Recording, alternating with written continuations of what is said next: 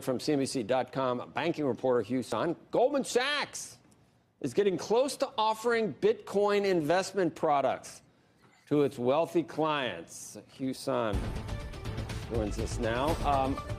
Does Goldman know Bitcoin was like $4,000 like 18 months ago, and now it's like 57,000? This is part of their expertise, Hugh? Well, Joe, I think those dizzying charts that everybody is looking at and salivating over, that's one of the reasons why Goldman and others are getting into this. You know, they are in a client business. So when clients of Goldman Sachs or clients of Morgan Stanley, you know, call up their financial advisor and say, should I have an allocation to Bitcoin? Look at what it's done. You know, should I have a 1%, 2%, 3% allocation to this emerging asset class? You know, they've had to say, well, as a firm, we can't really recommend that.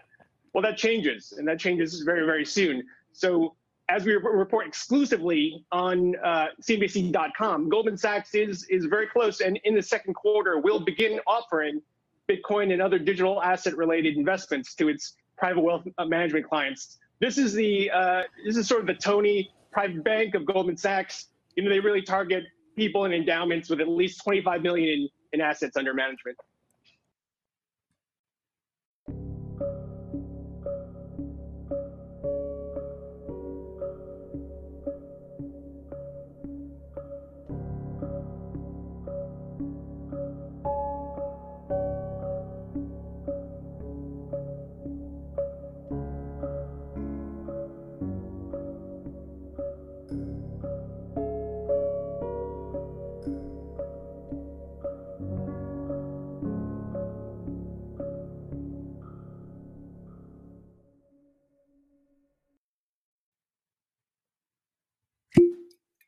Happy Bitcoin Tuesday, freaks.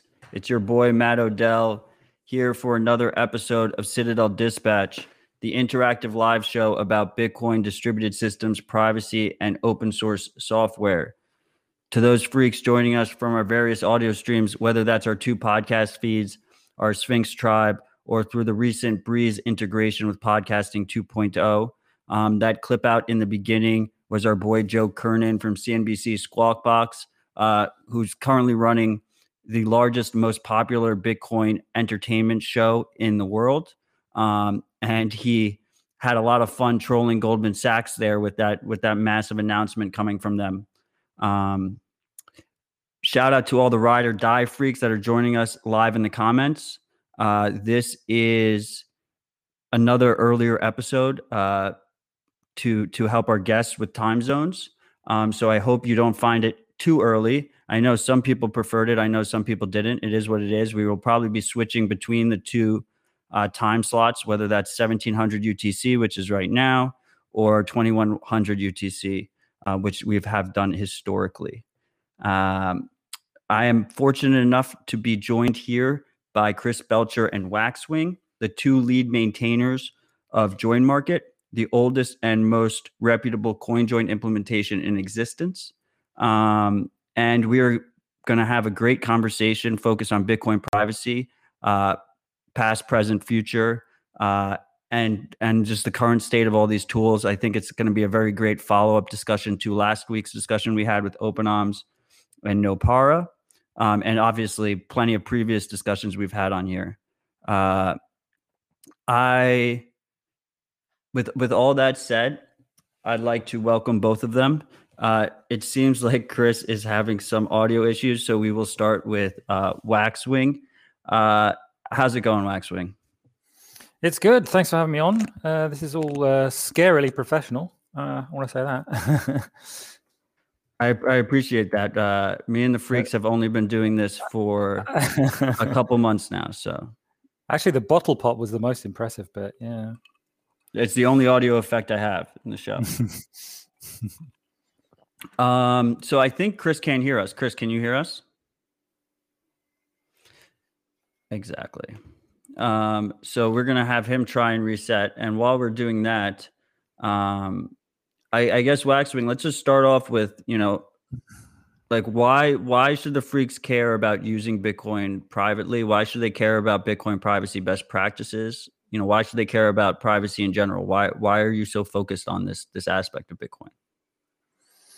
Why care about it? I always prefer to answer that question more around security. Just thinking about average users and not like either or massive, massively important people or whatever. You're just an ordinary user.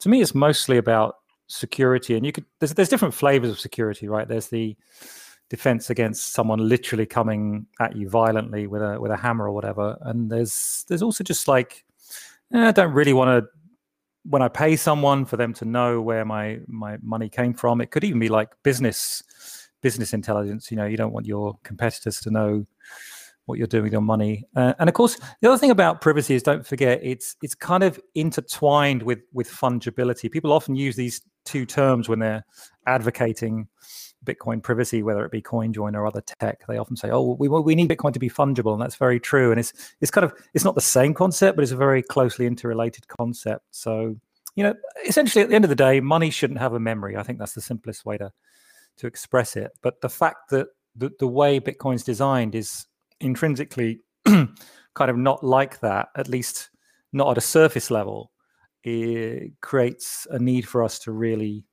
work on this stuff. Yeah. I really like that money shouldn't have a memory. I feel like that should be like a plaque on a housewife's wall. Like one of those inspirational quotes. Yeah. It's a shame that we don't live in that world, but we Yes, don't. I can hear you. Awesome. Excellent. Chris, so we were talking about why privacy is important. I think it's a very, it seems like so basic, especially in a show like this, discussions like this that we have on Citadel Dispatch that tend to lean more technical. But today, the last 2 days I've been called a fudster, that I'm spreading FUD for saying that people should be skeptical of their governments. And then not your keys, not your coins is a thing. Now I'm being told that saying not your keys, not your coins is FUD. So I think it's important that we keep coming back to the basics as we have new people join. So just in your own words, why should people care about Bitcoin privacy best practices?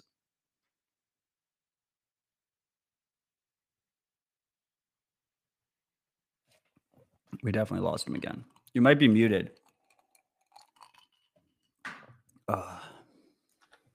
That's unfortunate. He's so private that we can't even hear him. So while we wait for him to come back again, where should we start? I want to start with your work on Join Market. Join Market. When did the project start? 2015, I think. So Chris originally came up with the idea late 2014 and started writing like a first version of the code, I think in December of 2014. And so it was like December, January that time. Yeah. It was interestingly, it coincides almost exactly with the bottom. I'm looking at the price chart here. I'm just thinking about the prices. That January 2015 was the sub 200 plunge, if you remember. It was kind of a special time. Yeah. How can you forget? Indeed. Okay, looks like Chris is going to try and rejoin. That would be a good idea, I think. We're doing it live, freaks. We're doing it live. That's what it's about. So 2015, it was a ridiculously brutal bear market, as you so thoughtfully recounted. Yes.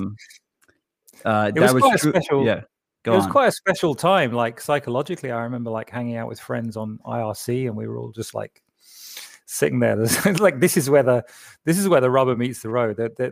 I'm sure there were several people who just gave up because it's just like, because don't forget that was the end of a very long period of sort of come down, that we had so much and people don't forget this now because they all think about 2017, but we had a ton of mainstream attention at the end of 2013 and especially the beginning of 2014, because, after it spiked, that's when everyone sort of caught on. And indeed, often how it works is you get tons and tons of new users just flooding in and post the spike, because they think, oh, this is this new thing. And they all came in and they all just thought, yeah, this is great. And then they just watched the price collapse for an entire year. It was absolutely brutal. Yeah. And I was sitting there thinking, I remember having more than one moment where I was thinking to myself, well, this is it. Am I going to go down with this ship? And I mean that in a kind of literal way, because I'd given up my job as a teacher a couple of years earlier. And I thought, fuck it. Yeah, I am going to go down with this ship. Yeah, I'm not ashamed to say that I was not stacking. I was not stacking at the bottom of that bear market. Like I had decided that I was going to go down with the ship. I would go to zero if I had to, but I did not have that much faith. I was losing the faith. I did actually buy a little bit sub 200. I'm very proud of that fact. Okay, I don't so trade, I got two of the most. I did. I got two of the most respected privacy developers on the show, and we've started it off with price talk in proper civil dispatch fashion. Chris, can you hear us now? Yeah, Chris, help! Chris, come back. He says he's back. Well, he could be muted now too. Maybe try a different browser if you can hear us, Chris. So Matt losing faith. I'm telling you, the Bitcoin price hit like 180 or something. And I was a young kid and I was like, fuck, my dad was right. It's it was a bubble. It's all the tulips. And I just had found solace in the fact that, I wasn't going to sell. So we were really going to go to zero or I was going to be right. Yeah. But it was definitely a very different bear market than today's, than the one we had recently. But maybe that's just because of experience. Maybe it's just because we lived through that last one. Yeah, I think so. I mean, timescales seem to expand out, but also the fact that if you've been through it before, it's a totally different perspective. Yeah. But that's the meme everyone's been saying over and over, that timescales span out, but they don't. Do they really? I felt like 2015 was longer and more painful than this one. This one, March was kind of brutal, but it was a quick brutal, right? I mean, I don't know. I mean, I've done quantitative analysis of it or something, but in 2017 to know when you decide when it started going up again. I don't know. But anyway, maybe not. It's just how it feels to me. Honestly, I think can you guys hear me? Oh, yes, he's here. Can you hear me? Okay, that's good. Great. And just to check, does this sound better? I think we've lost the buzz. It's a bit distorted, but we've lost the buzz. Honestly, we're just happy to hear you, Chris. Yeah, it's true. Yeah. So, Chris, Waxwing was telling everyone about how you believe that Bitcoin's designed to pump forever. Do you want to elaborate on that at all?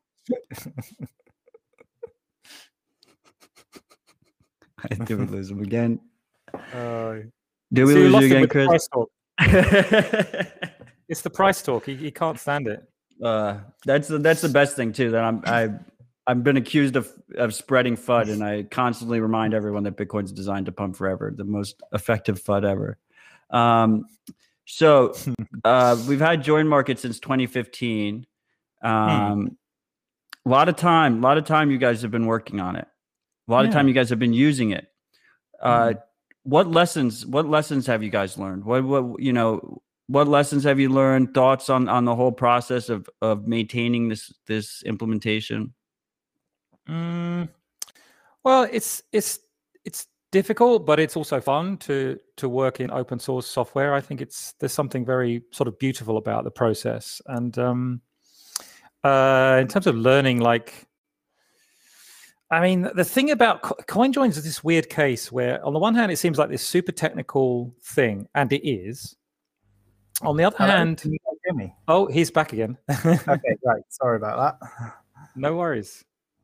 Oh, Matt, are you there? We lost Matt. No, I'm here. I don't want to jinx it. Continue. Yeah. Okay, Chris, go. I think I've learned is because join market's based on a market mechanism with the makers and takers. I've learned that you can never. There's often things that you'll try to predict with a market, and then you'll just be completely wrong because markets and users they have their own mind. So, for example, right at the beginning of join market, we had this kind of operation. There was a script called patient send payment, and the idea was that you could be a market maker, and then you could send a coin join. But it would be much cheaper because you wouldn't be paying fees. And I thought a lot of people use this, and it would be a way to have more payments merged into one transaction. And then it turned out that was basically never used. So the script was broken for about a year, and nobody even noticed. That is an interesting one. That So actually, now that we have you, and let's pull it back for a second. Can we just explain to the freaks what makes join market special? How does join market work? Let's explain the maker taker function, etc. Yeah, high so level? the biggest part of it is there is obviously coin joins require many people to come together in one transaction, and the way join markets works is that one of the entities in a coin join can control things about it. They'll control the amount and they'll control the time of when it actually happens. And for this privilege, they have to pay a small fee. And everyone else in the coin join is just waiting there. They wait. They have their computers always turned on, and they'll do coin joins. They basically have an advert that says, "I'll do any amount of coin join at any time you want, and all I want is a fee, like 100 Satoshi or whatever it might be." And then the effect of that means that if you're this taker, i.e., you take liquidity from the marketplace, then you can make a coin join for whatever amount you want at whatever time you want. And the other people in the coin join, they'll go along with you. Like they'll earn their fee and they don't care what the amount is. And that's the unique thing that join market does. And there's something to be said or highlighted about the idea of when trying to set up these systems to create a financial incentive to participants to act not necessarily in their best interest, but greedy, right? Yeah, that's right. So historically, there was actually an earlier CoinJoin implementation called Dark Wallet. Right. And that was a little bit like Join Market, but it didn't have any fees. So there was also, you could call them makers and takers, but the makers didn't make any money. They were just expected to sit there and do coin joins without, leave their computer on all the time for no reason. And of course, the problem was that there were no makers. Yeah, but they didn't actually make that distinction of role, did they? Because they called it a lobby server, and essentially the idea was you want to do a coin join, you make the intention, and you would be sitting on the lobby server waiting for. Actually, they were only doing two parties, so they would just wait for one other party to do a coin join. Yeah. Yeah. Did it ever actually fully launch? Oh yeah, it was used quite a bit. Yeah. I remember being like really hyped for it, and then the hype died. I remember about 3 years after they stopped updating it. Like I had a user come to me and I had to extract his coins. It took forever. It was really, but that's the thing. They just abandoned it after 6 months of development. They worked really hard on it, and then they just said, "No, we don't care anymore." And everyone was just left high and dry. Kind of funny. Yeah, that's the problem. That's one of the things we see a lot with open source software. I guess if we're going down in history, right? We also had before that shared send. Right, from blockchain.info. No, disclosure, no one should use the blockchain.info anything nowadays.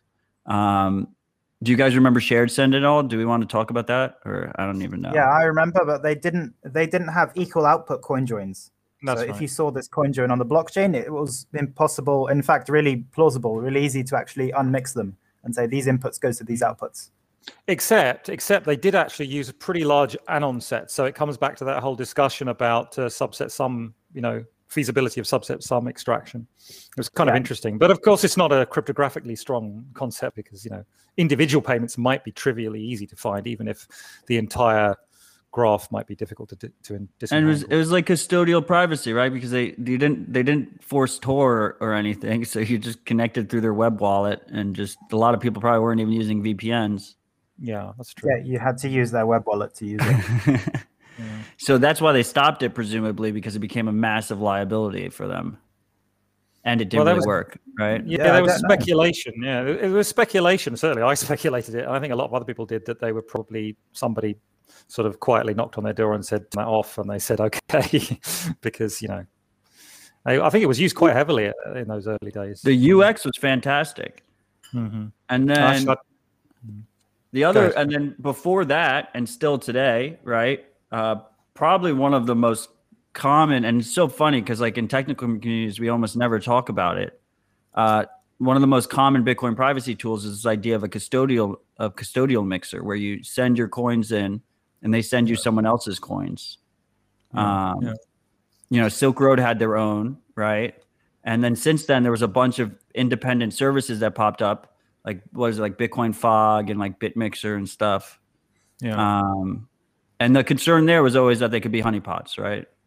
Yeah, and they could steal your money as well. You'd maybe use them for small, if you want to buy an anonymous VPN, but you wouldn't use them in your life savings if they could just walk away with them. But then the positive side of it was it completely breaks the transaction graph. Yeah. If you trust them. Right. Yeah. Although, even that's not a complete panacea, but it certainly in principle is better from a blockchain analysis point of view. Yeah. Okay, so we just went down history road, enter join market in 2015, right? Yeah. Creating this market with makers and takers, this idea that you don't have to have a centralized entity involved at all, and that the whole thing is P2P with this financial incentive for people to provide 24/7 liquidity. Revolutionary, right? What is it fair to say? I think you tell me if it's unfair to say, but is it fair to say that coinjoin adoption, join market adoption, has not met your expectations of what you had hoped, the amount of people, services, users would be using join market? Yeah, I guess in one way you could. I way back at the start in 2016 or wherever, I sometimes thought exchanges would use this, and the idea being that an exchange doesn't want its traders to be spied on. Like if a trader sends loads of coins to an exchange, someone could front run them, like open a short position before the coins confirm. So I thought exchanges would use some kind of coin join or join market, and that never happened. Obviously now we know because the regulator stopped them, right? So they won't do it for that reason.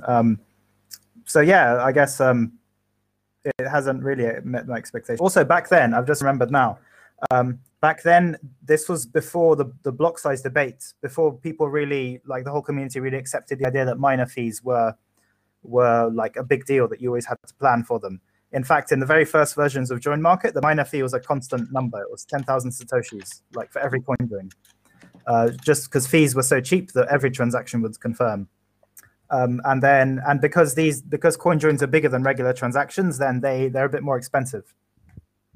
So in that sense, that's maybe another reason why they haven't been as adopted as you might hope. It's not that every single transaction is a coin join. I mean, right? it's been so traders, they use coin joins and they're expensive. Right. More. The cheapest way to use Bitcoin, I've come to the realization or the understanding with myself that I think using Bitcoin privately will always be the more expensive option. Am I wrong? No, I don't agree, because No, Lightning is quite private and it's also cheaper. Like the way but wouldn't custodial Lightning be cheaper and less private? Oh, purely custodial. I guess like PayPal would be even cheaper as well. Just a completely centralized thing where, yeah, okay, you're right. That if you took away all other trade-offs, then the cheapest way of using it would be to have something that can censor you, that can steal your money, and that can spy on you. Well, I was thinking more from like on-chain, because the second layer, side chain, stuff like that does change the equation a little bit. But on-chain, right? Even if we get Schnorr, Taproot, signature aggregation later, right? Which is it's not even coming with Taproot, but let's say we get it later. Cross-input aggregation is not coming. Right. Signature aggregation in multi-sig is coming, but that's right. Cross-input signature aggregation. Yeah. If even when we get all that on-chain, the cheapest option in a sustained high fee environment is to combine all your UTXOs into a single UTXO and spend from that. Yeah, you could put it that way, but then I don't think that's exactly if you look right. at another way, No, but you can look at another way. That suppose you've been censored. Suppose you want to use Bitcoins and you get censored, and your funds get stolen. Basically, they get frozen. You've lost 100% of your money if you put it in a custodial system. But if you then pay your own miner fees and use your own wallet that you control, you only lose 10% for miner fees, right? So if you take into account censorship and having your funds frozen, then it might end up being more expensive to use a custodial solution. Right, but I'm saying not custodial. I'm saying on-chain. We saw this in 2017. A lot of the large education accounts and stuff on Twitter and Reddit, we're suggesting that people, combine all their UTXOs into a single output, so that their fees going forward, their fee burden going forward, would be the lowest possible. Yeah, but can I just say that it's not? I don't think it's technically correct to say that the cheapest option would always be non-coin join, because in the case of cross-input aggregation coin join, you at least save some of the so to speak header bytes, the constant overhead. It's a very small difference, but sort of philosophically, it's kind of critical. And I think one of the reasons that a lot of the what you might call Bitcoin graybeards have been sort of not particularly enthusiastic about CoinJoin, but they're more enthusiastic about some future version of CoinJoin of the type that you just described, involving Schnorr and cross-input signature aggregation, because they're thinking, well, even if it's only 1 cent cheaper, if there's an economic incentive rather than just purely a privacy incentive, it encourages the crowd to come in. Right, like a good example of that is the often floated something is this idea that make every Lightning open a CoinJoin, right? Yeah, and then I'm the quite Lightning keen on opens that. cheaper and more private, and then you go into Lightning for forward privacy. Yeah, and also the nice thing about Lightning with CoinJoin is it tends to somewhat ameliorate or completely solve the denomination problem, which is one of the main reasons Join Market was created, as Chris explained earlier. The fact that it's a problem with CoinJoin is that you want to have equal sized outputs, but then you've got to have a negotiation agreement on what the size of that output is. In the case of Lightning, you don't really care so much about what the size of the channel is. Yeah. I mean, I still think you're in a situation where to use Bitcoin privately, you have to make more on-chain transactions than not. Today, that's definitely true. Yeah. Do we think that's going to change going forward? I don't know. Probably not. It's difficult to be sure. And then, but hang on. I would argue that we could say that that's true today, but only on a certain perspective. I mean, clearly, if you see Lightning as a privacy technology, as not just a scalability technology, then it's clearly the case that you're reducing on-chain usage from using it rather than increasing. right. And that would be true for other second layer technology in theory, although we don't really have anything well built out. Okay, but we all agree that so hopefully we can get it cheaper than not using Bitcoin privately. But we all agree that for adoption, one of the main things is keeping costs down, right? Yeah. To get more people to use privacy. Another thing I was thinking, and I don't know if I'm just going to throw us into a tangent, but fuck it.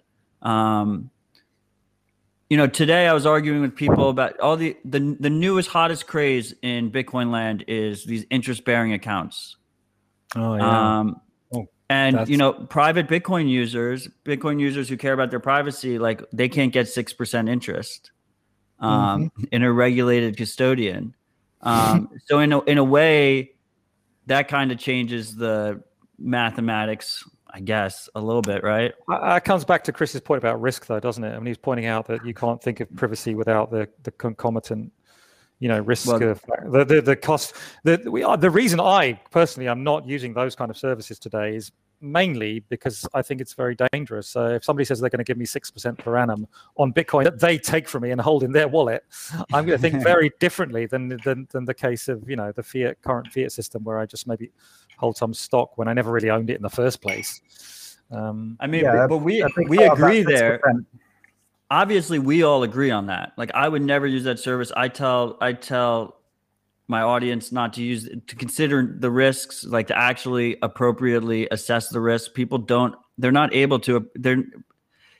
But then I'm on Twitter, and I tell people not your keys, not your coins, and they're like, it's not Mt. Gox anymore. The industry has moved up. It's not like it's riskless to hold your own keys. More people will lose their money if they go self-custody. Yeah, this time it's different. Yeah, and that's fine. Like, I believe that everyone should be able to, options are good and people should do what they want to do. I'm not trying to stop anyone from doing it. But the Bitcoin privacy conversation is one where 6102 is in the comments. This is also the 6102 show because he doesn't dox his voice.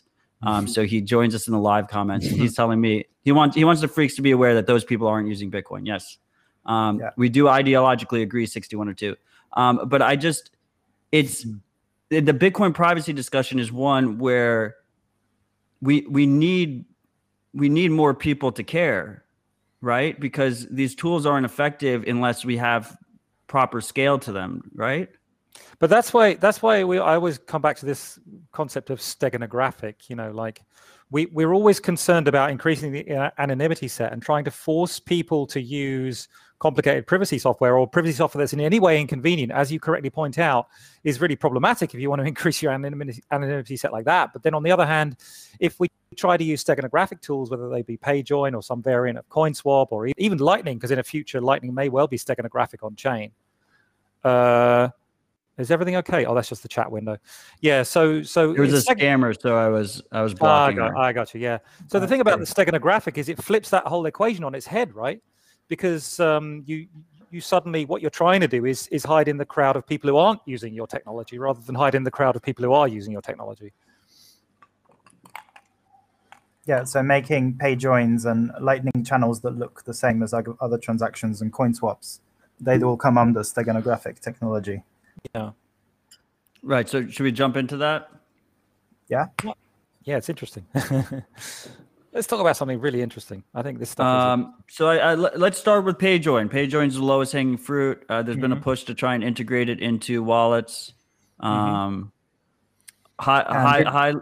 go on. Hit us. Did you see Electrum Wallets seemed quite interested in implementing it? I think that's quite a big deal. Yeah, that was a champagne.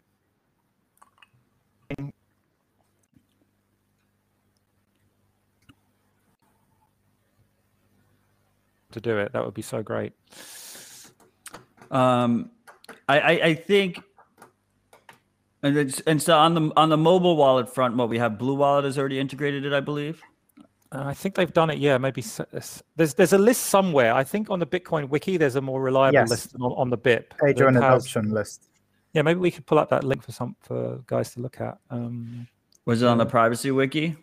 I'll find it for you. Okay, Chris is going to get it. Yeah, yeah. So there's a few wallets who have at least implemented sender side, but obviously, ideally, thanks, Chris. That's it. Ideally, we want sender and receiver side. So receiver, like in Join Market, we've implemented it with a hidden service. So it basically will start up an ephemeral hidden service, and you can do this in the GUI or on the command line, and it will give you a BIP21 URI, and you can just copy it and send it to your sender, or QR code, just scan it, and then you can send the PayJoin over Tor. So it's cool, I think. There is one thing with PayJoin that we should say with from like a big picture point of view of how actually it works a bit different to equal output coin joins, like with Join Market or Wasabi. Yep. In that with those coin joins, it's about you as a user transacting with someone who might spy on you. For example, you'd send a coin join to an exchange, and you know the exchange will spy on you. But with PayJoin, it's a bit different. The way PayJoin works is it's a customer and a merchant together protect their privacy against other people. So it only works if if you're a user and you know the merchant is not trying to spy on you. So probably what will happen, what I predict in the future, the people that adopt PayJoin will be merchants and businesses which are already somehow victims of surveillance anyway. So that would be Bitcoin casinos or P2P exchanges or places like that, or non-profit donations. More likely to be like a smaller merchant rather than not, for example, Coinbase or Tesla or something. As if Coinbase would do this. Yeah, I know, it's laughable. And you don't even really want to, right? Because it's a trusted two-party thing, right? So like you might. It's only trusted in terms of privacy with the two parties, but for everyone else who just passively looks at the blockchain, it does really improve your privacy. But aren't they sharing more than one input in the coordination phase? Yeah, they do. So the customer and the merchant, they can unmix the PayJoin easily, but nobody else can.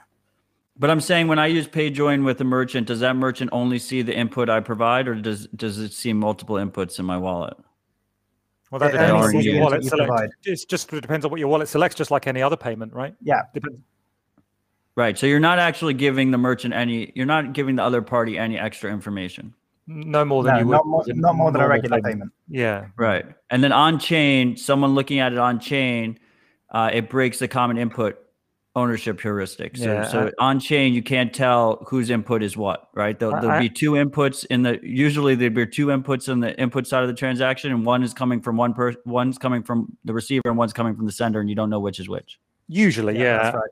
And of course, the crucial point there is not just that you wouldn't be able to untangle it, but that you wouldn't necessarily, as a blockchain analyst, even know it was a PayJoin. That's the goal of the steganographic concept. That we hope that it won't be obvious that it's a PayJoin. Now, in fact, there's some little technical details there, but I mean, just generally speaking, like there's a particular heuristic that tends to get violated in pay joins. It doesn't have to be violated, but the thing is that heuristic can easily and quite often is violated by normal spending transactions anyway.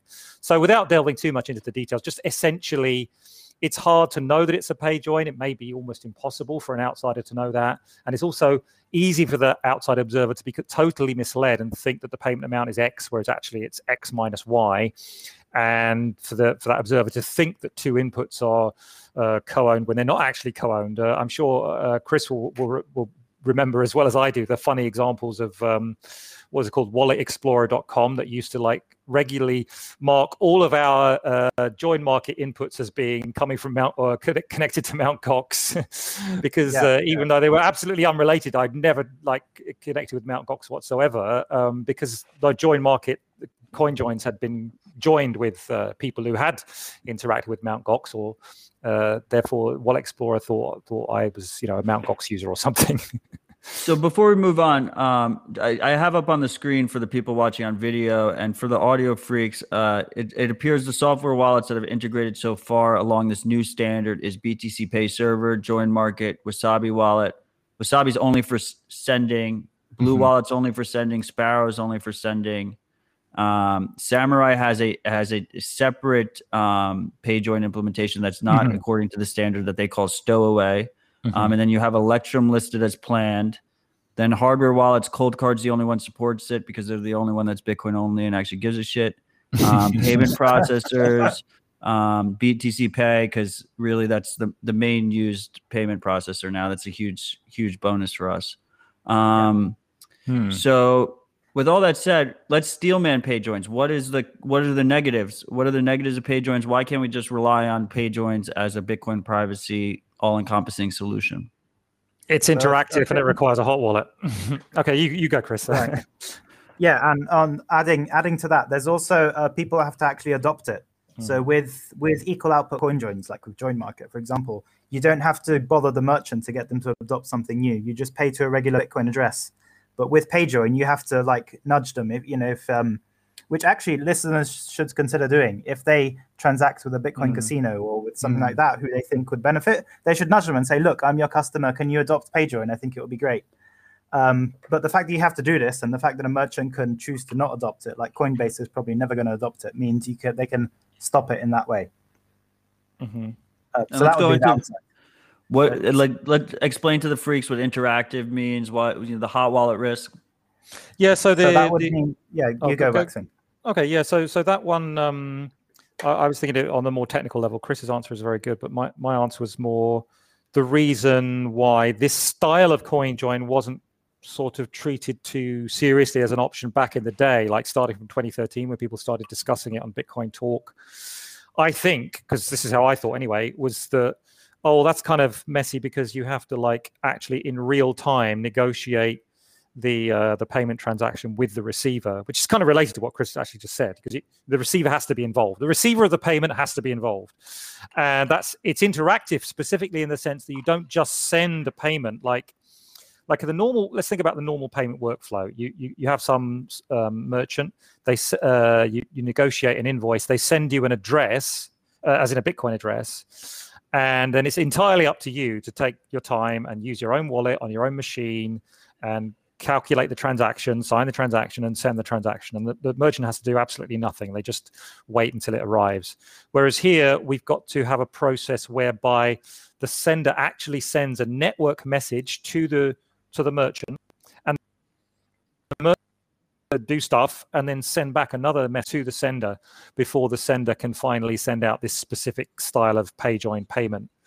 So it's not a big interaction, but any interaction at all is obviously like an order of magnitude worse than no interaction. So because of that, that's why, for example, in Join Market, I had to go through a whole load of like testing and figuring out how to set up an ephemeral Tor onion service specifically for this payment. And it fires up. Thankfully, the way Tor works nowadays, I mean, that's a tangent as well, I guess, Tor v3.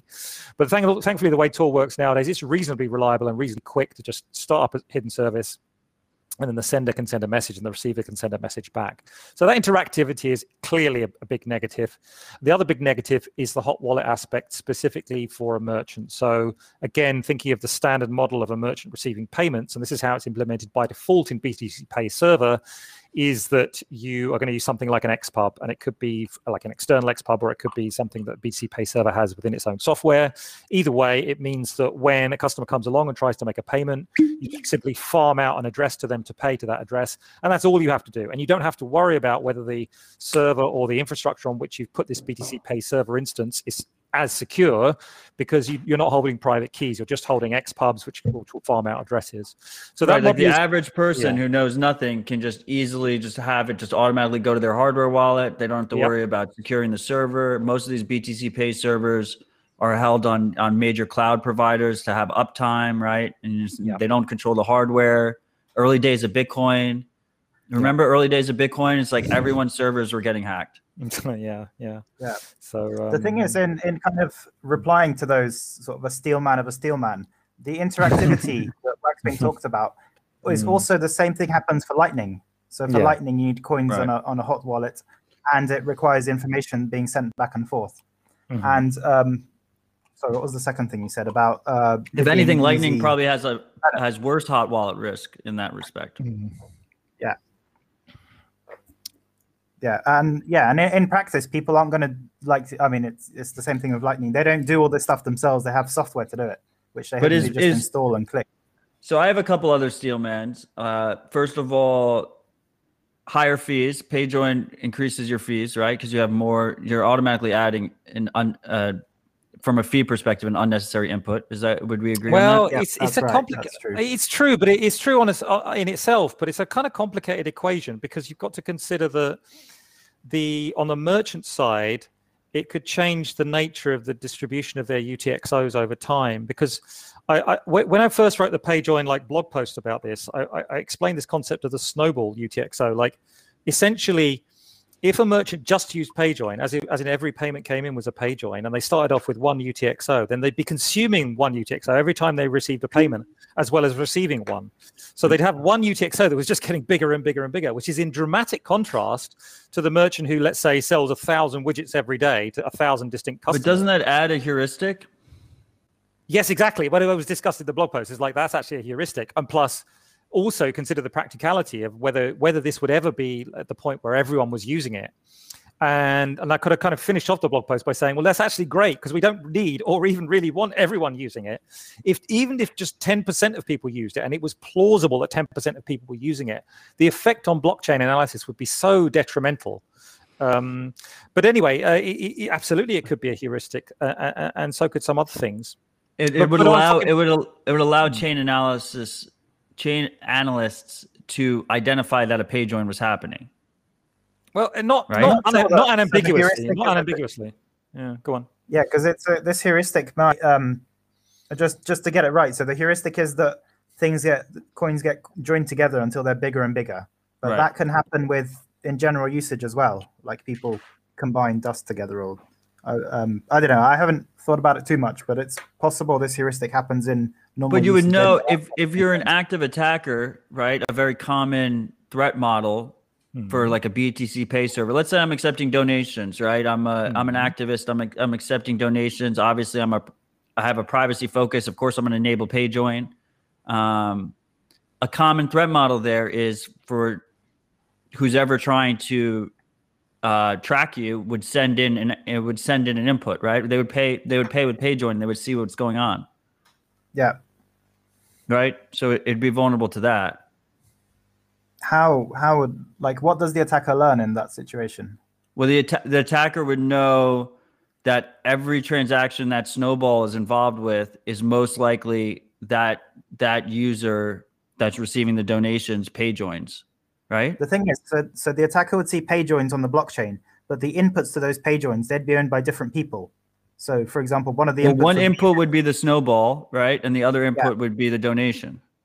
Right, but the attacker can't tell which is which. So the other one, which is the donation, the change of it would end up going somewhere else. And do you see that the two things would get merged, the transaction graph? So, okay, if we back up a bit. So there's the activist who accepts PayJoins. and he's Right. getting many people giving him donations. And the attacker has also given him one small donation, and they can't tell whether these inputs that he sees belong to the activist or if they belong to other people giving donations to the activist. But wouldn't the Right. snowball UTXO keep getting larger? But they may also get larger for the other people who donated as well. Right. So you would actually be, you're hoping that the donators are also snowballing. It couldn't be just BTC Pay server heuristics. As long as the other wallets would need to be snowballing as well.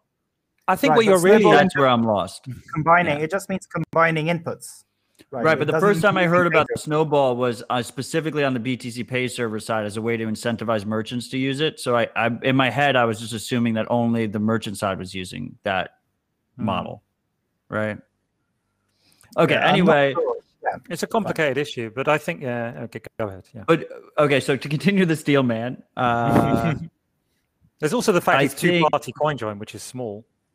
right, two-party it's less- coin join is small. We have a chicken in the. We already kind of addressed it. We have like a chicken and egg kind of thing in the room that there's less incentive for people to maybe use it in the beginning, but we need it to hit a certain threshold to be effective, right? So it's kind of like you need like early ideological adopters, basically, which is not necessarily the end of the world. I mean, Bitcoin has kind of relied on early ideological adopters throughout its whole history. The other thing is, I feel like a high KYC environment kind of throws a wrench into our plans. You know, I don't. If let's use our BTC Pay server as an example. We accept pay joins. We have pay joins enabled on BTC Pay. You should send me the address. I'll try it out. Send me the address. I'll try it out. First of all, this show has no sponsored content. So if anyone we have no ads, no sponsors. It's free and open, in the spirit of free and open source software. So if you want to support the show, feel free to send me some sats. But all that said, we have BTC Pay server enabled with PayJoin, and we don't know when people pay with KYC or not. And so like KYC is like fucking insidious, and I think there's like a big disconnect in like the Bitcoin privacy community because we're hardliners about KYC versus the realities of the situation, which is like the overwhelming majority of participants are coming in via KYC. And all those inputs are obviously bagged and tagged and put in databases and shared around and collated, and kind of break through that veil, right? Yeah. But that's a little bit unfair. And then the last thing is, like, is anyone really going to be making on-chain payments, or like are we wasting our time a little bit with PayJoin when most people are going to pay with Lightning, at least I think in the near term? They would make payments if they're for very big amounts. Yeah, but even when number go up, like Lightning capacity has gone up. Now you can like reasonably make a Lightning pay, especially if you're privacy focused. If you're someone like OpenArms, who's like OpenArms is like our perfect demo, right? Of a PayJoin paying person. Like he can comfortably make $200, $300 payments now. Yeah, with Lightning. There's always, whatever the number is, there's always going to be larger transfers as well. But that's an adoption issue, right? Because we're trying to get 10%, like you said, 10% PayJoin adoption. And if we're splitting up the privacy-focused users, because the privacy-focused users, a lot of them are going to go to Lightning. I know me personally, like if I spend, I prefer to spend with Lightning. It's a better UX. Yeah, for sure. So just to be clear, this Steelman is a downside of PayJoin is that something else might be better. It's I'm coming from the educator perspective. Where I'm but that's more, I'm on the front lines with new users and stuff, right? And I'm trying to increase adoption on these different tools. And so I'm just that's the perspective I'm coming at, I guess, from this Steelman of PayJoin. But that's really just a subset of that whole argument about, do we need any kind of privacy tech on chain if we're just the only thing we're going to use the on chain for is to move on and off of Lightning or second layer? And I've always felt like there's always going to be a need for on chain transfers. So there is a value, even if it's maybe not as pure and as simple as people would like. There's going to be a value in all kinds of coin joins because of that. pay joins as retail payments, well, then your argument is more that Bitcoin itself is not ideal for retail payments, so like base layer Bitcoin, and I kind of agree with that generally. But the fees are already getting pretty high. Yeah, as of today, it's still usable, but it tends to be only really valuable for higher sizes. And like, try explaining like confirmation to like a new coiner that has never fucking understood it at all in a high fee environment. Like, oh, you should probably pay like 12 sats per byte, and I don't know when that'll confirm, but it should confirm in some time. And then how many confirm? Like that explanation process is a fucking crazy. Like, we take that for granted, that we just assume that makes sense to people. Mm-hmm. I completely agree. I'm not trying to say like I hate the idea that I think on-chain and privacy is extremely important. I'm not saying that's not the case. I'm saying, to me, PayJoin seems more like, and I know Chris disagrees with me here, so I want to dive into this. I think PayJoin seems like more of a post-mix tool to me, after like a CoinJoin, and then Lightning also seems like a post-mix tool to me. So I feel like PayJoin kind of competes with Lightning more than a CoinJoin competes with Lightning. Yeah, it competes because PayJoin is a payment. Like, you pay to a merchant. Well, with CoinJoin, with equal output CoinJoins, you can pay to yourself as well. But yeah, no, that's a fair analysis. I reckon that the only time it would maybe make sense if you're doing an on-chain very large payment, which therefore can't be on Lightning. So I don't know, you want to gamble 10,000 Bitcoins or something ridiculous, and then you send it via PayJoin to a Bitcoin casino. Okay, it's not very realistic, but that would be. If you're Arthur Hayes or something. Yeah, but I think exactly. I think that to me, the issue with it was always practicality, and it was never to me the issue like, oh, there isn't any point to this, because my perspective is a bit different from most people in these discussions. Is that I tend to look at CoinJoin as very much this kind of opportunistic thing rather than some kind of rigid framework. Like, one of the ways I've used Join Market, and I still do to some extent, but I tend to use Lightning more now, is I've used it as like, oh, let me just make a retail payment. In the old days, it was via BitPay, but I don't use them anymore. But there's other like coin payments and what have you. And it was like, oh, let's just do a CoinJoin. And now I have no pretense that in doing this specific CoinJoin, I am somehow magically making this perfectly blockchain analysis resistant, constructed transaction. It's just not the case. But every single person that does this is it's half a political and also half just a kind of commonsensical thing to do. Is it's like fighting for fungibility. Every payment I make, if I'm going to make a payment online, the first thing I'm going to check is, can I use PayJoin instead of just an ordinary payment or Join Market? Because I just feel like it's something that every user and participant of the system could consider doing as a way of just sort of, not, I don't fight the right way, but just sort of asserting the right to fungibility, Yeah, that's a fair point. It's the ideological. Matt was talking about the ideological users. Yeah, but but that's almost pejorative to call it ideological, because it is ideological. Yeah, no, it's not a bad thing. Yeah, ideology. You have to. But what I'm trying to say is, it's not just purely ideological, is it? Right? Because when I make a CoinJoin payment instead of an ordinary payment, I'm creating something like a part of the permanent record of Bitcoin's transaction graph, which is either less disentangleable or totally not disentangleable, if that's too many in there. So my point is that we're not just being altruistic if we sit and like slave away and construct these incredibly complex collections instead of just making a payment. It's not just ideological or altruistic. It's actually creating it's like you live in a housing estate and you all share a garden, and you look after the garden a little bit, because both you and everyone else involved will have a happier life because of it. Yeah, what I mean? Not just I agree. Yeah, it's something can be ideological and self-interested. Yes, exactly. Yeah.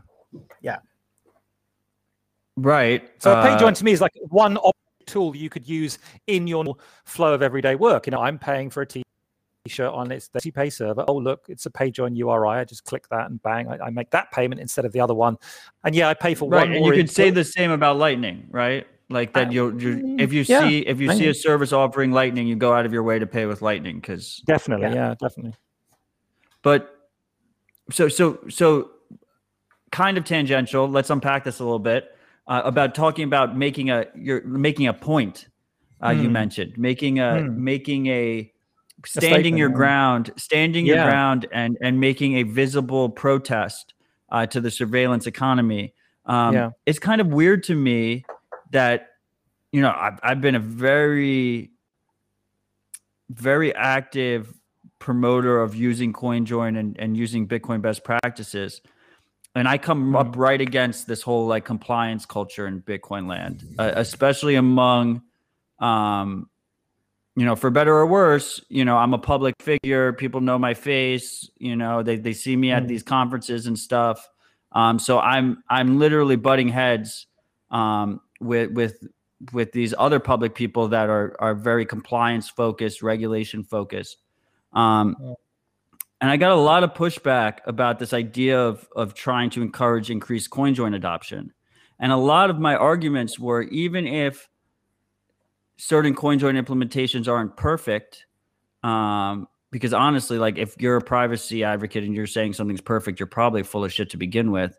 But even if a user screws something up, the signaling mechanism of these coins going through CoinJoin and being visible on chain, I think, is super important. And we're seeing the ramifications of this with all these regulated services flagging them and denying service and use of them. And we even have BlockFi. I'll pull the graphic up again just because I have it saved in here, going out of their way to specifically say that, and I think they use the word mixing instead of CoinJoin to insinuate more criminal intent, but that they don't accept mixed funds. They don't accept anything that goes through like BISC, peer-to-peer exchanges. They have this whole block list or whatever.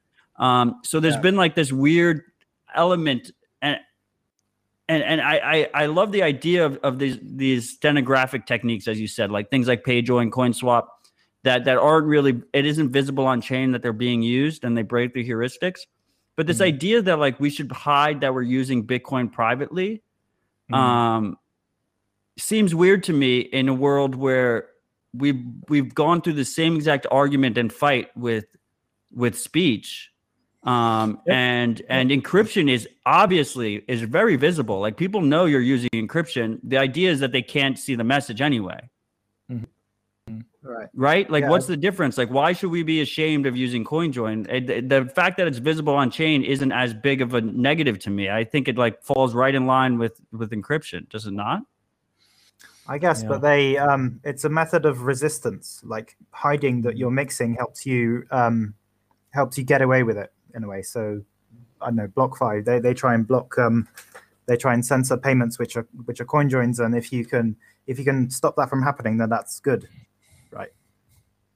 But I agree with you that with the thing, I really don't understand Bitcoiners who have that thing of we shouldn't use CoinJoin, we shouldn't use, because even if they're only interested in it for number go up, do they really think that, say, central banks who want to print loads of money, are they just going to allow people to just move into Bitcoin? Like, of course they won't. They'll want to spy on them. They'll want to do surveillance on them. So the whole plan of number go up depends on having some kind of privacy, because otherwise people will they'll take your money. The number go up that you earned, they'll confiscate it, like in the 6102. It makes no sense to me. Executive order. Yeah, like the both number go up and censorship resistance have to go together. You can't have one without the other. Exactly, and like let's just go deeper into this BlockFi example, because BlockFi now is the darling of this fucking industry. Everyone has their hands in it. There's investors, all the big accounts on Twitter. They're all investors and shit in BlockFi. The thing is valued at like $2 billion, $3 billion right now. They want to go public. They're offering Bitcoiners the ability to get 6% interest if they go custodial. They give them full KYC. And then on the withdrawal, they're not allowed to actively use Bitcoin privacy best practices. If they visibly use Bitcoin privacy best practices after they withdraw from BlockFi, not even the deposit, after they withdraw from BlockFi, then their account gets closed. That'd be like me if if when I withdrew money from the bank, I didn't like post my fucking receipt on social media, my account gets blocked. Like, We're what not the far. fuck? We're not far away from that today. We are not far away from that today. With banks, I mean. But yeah, how many hops? I'm curious. Well, that's the thing. No one can tell us, right? Of course they can't tell you, right? Yeah, it's just like the legacy system, right? It's like you're not allowed to do money laundering or any of these other activities. So is this okay? And then they'll say, well, we can't tell you whether it's okay. So just deposit the money in, and then we'll figure out if it's okay afterwards. And we won't tell. They will block your account, and we won't tell you why it's blocked. It's the same bullshit, and it's going to be the same bullshit every time. You just have to have some dignity and just say fuck these people. Honestly, really. 6% isn't even that much, right? I don't know if you can, So if it was 50%, would you invest if it was 50%, Chris? What about that? Well, at 50%, it sounds like a Ponzi scheme. It sounds like a scam at that point. But you might consider it. There's no economic activity in the world that gives you 50% per year. So there's a golden number there's a golden number that you're not going to reveal, at which you would invest in BlockFi. But if it's anywhere below or anywhere above that, you're not going to invest in them. Well, when you put it that, well, no, I mean, no, you've got me there, I guess. The thing is someone's privacy is quite valuable, and I'm just confused that 6% isn't even that much. I don't know. It's a hell of a lot better than bank accounts or most investments nowadays. But the thing is, even if you just hold Bitcoin in a hardware wallet or in cold storage, it moves 6% all the time. Every month it goes up or down 6%. So why are people running so quickly to this 6% thing? Well, the people who accuse me of FUD when I say the same thing want it to be clear that this is 6% compounded interest on top of the Bitcoin gains, and you get paid out in Bitcoin, Chris. So we can't just say 6%. We can't. Yeah, okay, but you're already getting like 20% a month.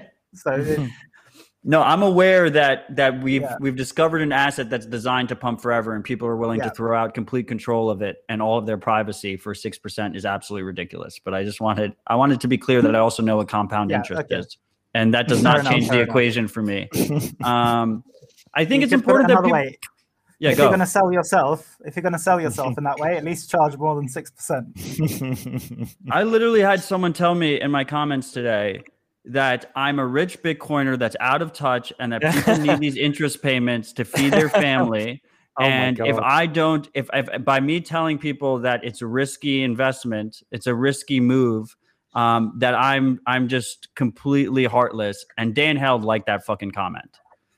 So that's what we're up against in this world. You probably already told them why that's bullshit, but so poor people, say you only had $100 or $10, 6% is $6, right? Not that much. If you have $6 million and you get 6% on that, then that's immediately $60,000, a huge amount. So 6% benefits rich people way more than it benefits poor people. Yeah, I mean, also you shouldn't be relying on a high risk interest account on top of a volatile asset to feed your children if you're going to try and lecture me on risk management. That's fucking ridiculous. But that's all. I digress. This is my point was, do we all agree that this idea that regulated institutions might not accept your Bitcoin in the future is a bullshit, that's a bullshit reason to not care about Bitcoin privacy best practices? Just opt out of those systems. That's what Bitcoin's about. Yeah, I agree. I'm going to just disagree just for the sake. I don't think I don't think it's bullshit in the sense that people are in this space and come into this space with very, very different perspectives for all kinds of reasons, and they might be a bit confused, what exactly they're doing. They might think they're dealing with Bitcoin, where actually that they're dealing with regulated instruments on top of Bitcoin effectively, because they're really just playing around with money on exchanges, and then they're just playing around with their taxes and their accountants and their brokerage accounts. But it's not completely stupid for people to think, what, I'm a stand-up citizen and I abhor, and I'm not going to get involved in anything that even smells slightly of, they're very risk averse people. Okay, fine, but they should at least understand our point of view, that we actually believe in this as a different system, and anyway. But Waxwing, this is what I'm saying, right? Is this is when we're talking about increasing the pool of privacy focused Bitcoin users, right? To try and increase our own privacy.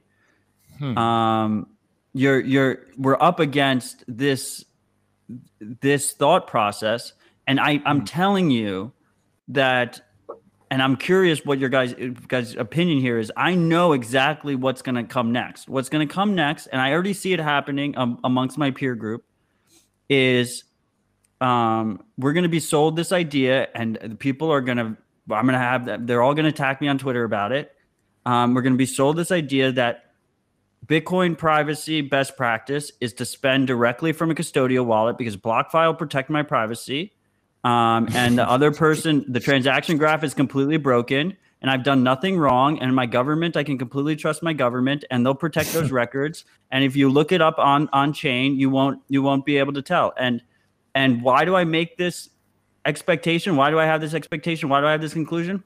Because when people pay me in Bitcoin, I chain analysis them, right? I look back, and I've caught people multiple times sending me money directly from Cash App, directly from Strike. And I say to them, I'm like, you sent me money directly from Cash App for a poker game. You send me KYC funds directly, and you know who I am. And they're like, yeah, Matt, I didn't want you to fucking know how much Bitcoin I have. So I sent it from Cash App instead of doing it. Oh, I see. Right. Yeah. That's what's going to happen. That's going to be the next narrative. The next narrative is, if you have nothing to hide, if you're not a criminal, you can just send from a custodial wallet and you'll have perfect privacy. They're going to say perfect privacy because they don't care about disclosing trade-offs. Well, they can, you can, in that situation, they could send via Lightning. Then you would also not be able to tell how much money they have. Right. But if they pay me, as Lightning stands right now, and obviously it's not at a standstill. Development's actually been moving pretty quickly. I have tons of respect for the developers, but as Lightning stands right now, if they pay you from something like a Strike or a Bottle Pay or something, that pub key is in a KYC database somewhere with the invoice, whatever you put in the invoice. So I actually had I did a poker game, and I was the bank. And I put in an invoice. I put in the invoice to keep track for my own sovereign Lightning node. I put in the invoice the guy's NIM and poker. So it was his NIM plus poker, right? And he paid me from Strike. So Strike now knows his NIM, knows we played poker, and knows my pub key, and it's in their fucking database forever, presumably. No one knows, what the retention is for these KYC services, but. Yeah, no, that's a good point. What I meant was that your friend was using a custodial service for privacy reasons, so that you couldn't tell how much money he had, but he could use a non-custodial Lightning wallet. That would also not reveal how much money he had in his wallet. And yeah, you're right. If he uses a custodial wallet as well, then things won't work. But I didn't realize he paid me from Strike until like an hour into the poker game. Right. Like neither of us there's no, from a UX point of view, I saw the invoice was paid. Right. Yeah. I didn't even consider it. It wasn't even, that's going to become more common. Am I wrong? No, you're right. Unfortunately, but there's people who if it matters to someone, then they'll make the extra effort. But I don't think we should spend all our time wringing hands about the fact that people are going to make practical trade-offs, including, how they deal with regulators and banks and governments. I mean, they always have done and they always will do, until there's some dramatic change in society. But the reason I bring this up is because I think it's important when you're building these tools and trying to set up the incentive structures that you're targeting. We can't just target like OGs that care about. We can't just target like the 1,000 OGs that care about privacy. No, I don't think we're just targeting that though. I mean, look at the kind of thing that OpenOms is doing. I don't know what he's. I know you've talked with him extensively. But look at he's doing. He's not just addressing the needs of 1,000 OGs who are like cryptography experts. He's addressing. He is addressing people who are kind of curious, people who like technology. They're playing around with things like Raspberry Blitz, which I do as well. Actually, I really like that device. It's really cool. But these are people who just like Bitcoin. I'm sure some of them are relatively new. And yeah, they are technically savvy, much more than the average user. but they still like the fact that what he provides them is like this packaged version of Join Market. They can just slap on there as join in like box. a plugin. Yeah, join in box. They can just slap it into their already existing, core node, Lightning node, what have you. Where am I going with this? Oh yeah, the point is, while there's some truth, obviously, to your point, how do we get all the masses involved? I've always had this attitude, even from the early days, that I always used to tell people Bitcoin is Swift, not Starbucks points, and you should stop constantly like worrying about how you can get retail on board or whatever. Retail are always going to do what retail do, right? They're going to use trusted third parties because that's just how people operate. On the other hand, there are always going to be those special people, and not just people, but organizations as well. I mean, an example I like to give people, even though it's totally fictitious, is like the canonical Bitcoin user is probably a Nigerian trader who's sourcing products from Guangzhou. In other words, it's not just like Joe Bloggs on the street in London or New York or whatever, who's just playing around with his phone. I mean, up to those people. There's nothing wrong with being that person. I'm just saying that isn't really what Bitcoin addresses. I don't care what Satoshi wanted to use it for, vending payments or whatever, vending machines. The truth is, it's just not that kind of thing. It's much more like Swift. It's some very, very hard money. Right. It's almost like financial plutonium. Like, I remember people coming up to me when I was in Prague saying, should I buy some Bitcoin? I said, no. I just say, no, don't buy Bitcoin. Fuck away from it. Because honestly, it's just not consumer product. Now, Lightning is a different story. If it gets polished enough, then maybe that's a different story, right? I mean, in hindsight, Bitcoin, they probably should have bought it, right? Like, what was the price in Prague? It was near the 2017 top, actually. But no, it was like 10, 15K. Yeah, maybe they could. Yeah, all right, I'll give it that. Literally any time in history, they should have bought Bitcoin. That's the point. They didn't deserve it unless they ignored my advice, because they knew what the fuck they were doing. They had their confidence in themselves to actually operate and own things like keys. That is not something ordinary people ever want to deal with. I'm sorry. I know it sounds elitist, and maybe I'm just an asshole. It doesn't sound elitist. I'm not. I was trying to be provocative. Obviously, I didn't mean just like 1,000 OGs. I'm not saying like I need grandma to use the privacy tools. Right. I'm saying like this show. Why do I do this show? I do this show to increase the adoption of these kind of tools and these practices and spread this knowledge, right? And I want people to pay it forward, right? Like I think it's interesting where like a lot of people like, I'm not competing with other podcasters. I would love if there's 1 million shows that cover the same exact topic. That's when we're winning. Right. But like we have over 20,000 people are going to listen to this discussion. Out of those people, maybe 5,000 of them have used the tools and actively use the tools, right? I'm talking about getting that number up by a magnitude of 10x, right? Let's get that number up to 50,000 people worldwide that care about these tools and are using these tools. And when we talk about that, when we talk about crossing that chasm, this is what we're up against, right? We're up against the UX of the custodial regulated products. We're up against the incentives that those products are offering their users, right? Yeah. But do you envision a world where? Just if I could jump in, Waxwing, there's a thing you're saying. It's about elitism. I'd actually argue it's the opposite, because there's the point that Alex Gladstein made that most people in the world are actually not in the first world with. They're not somewhere in London or New York, and they had. So someone like in Nigeria, you mentioned the example of Nigeria. That country has 100 million population, right? It's a third of America. So they actually, I think Alex Gladstein put it in another way. Bitcoin is for the other 5 billion people in the world, the people who don't have good. And in fact, I can point out they actually can't use BlockFi because BlockFi only accepts customers from certain places in the world. So it could be argued it's actually not elitism. It's the opposite. It's for more. There's the old cliche of Bitcoin helping people in third world countries, but you could argue it's that people have to hold their own coins because there's nothing else. But this is where those other aspects come into play, right? Sure. Cost, accessibility. If you're in an adversarial environment in Nigeria and Bitcoin is borderline illegal, if not completely illegal, it's hard to have a 24/7 interactive client available. It's hard to run a VPS in general nowadays on a major cloud provider without KYC.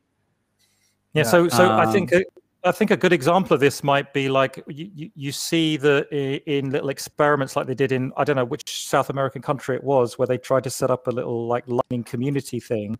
So what they actually end up doing, of course, is Bitcoin they use Beach. essentially, yeah, or maybe it's that, I don't remember. They use essentially completely custodial versions of the tools. So it's like you talk about the traders in Nigeria, they're constrained bandwidth-wise, they're constrained cost-wise, they're constrained regulatory-wise, and they don't have a solid basis of like a lot of Bitcoin developers in the local area. I mean, good old Tim Akimbo's there, but there's hardly anybody else there who knows anything about Bitcoin, right? So essentially what's going to end up happening is they go into these custodial systems.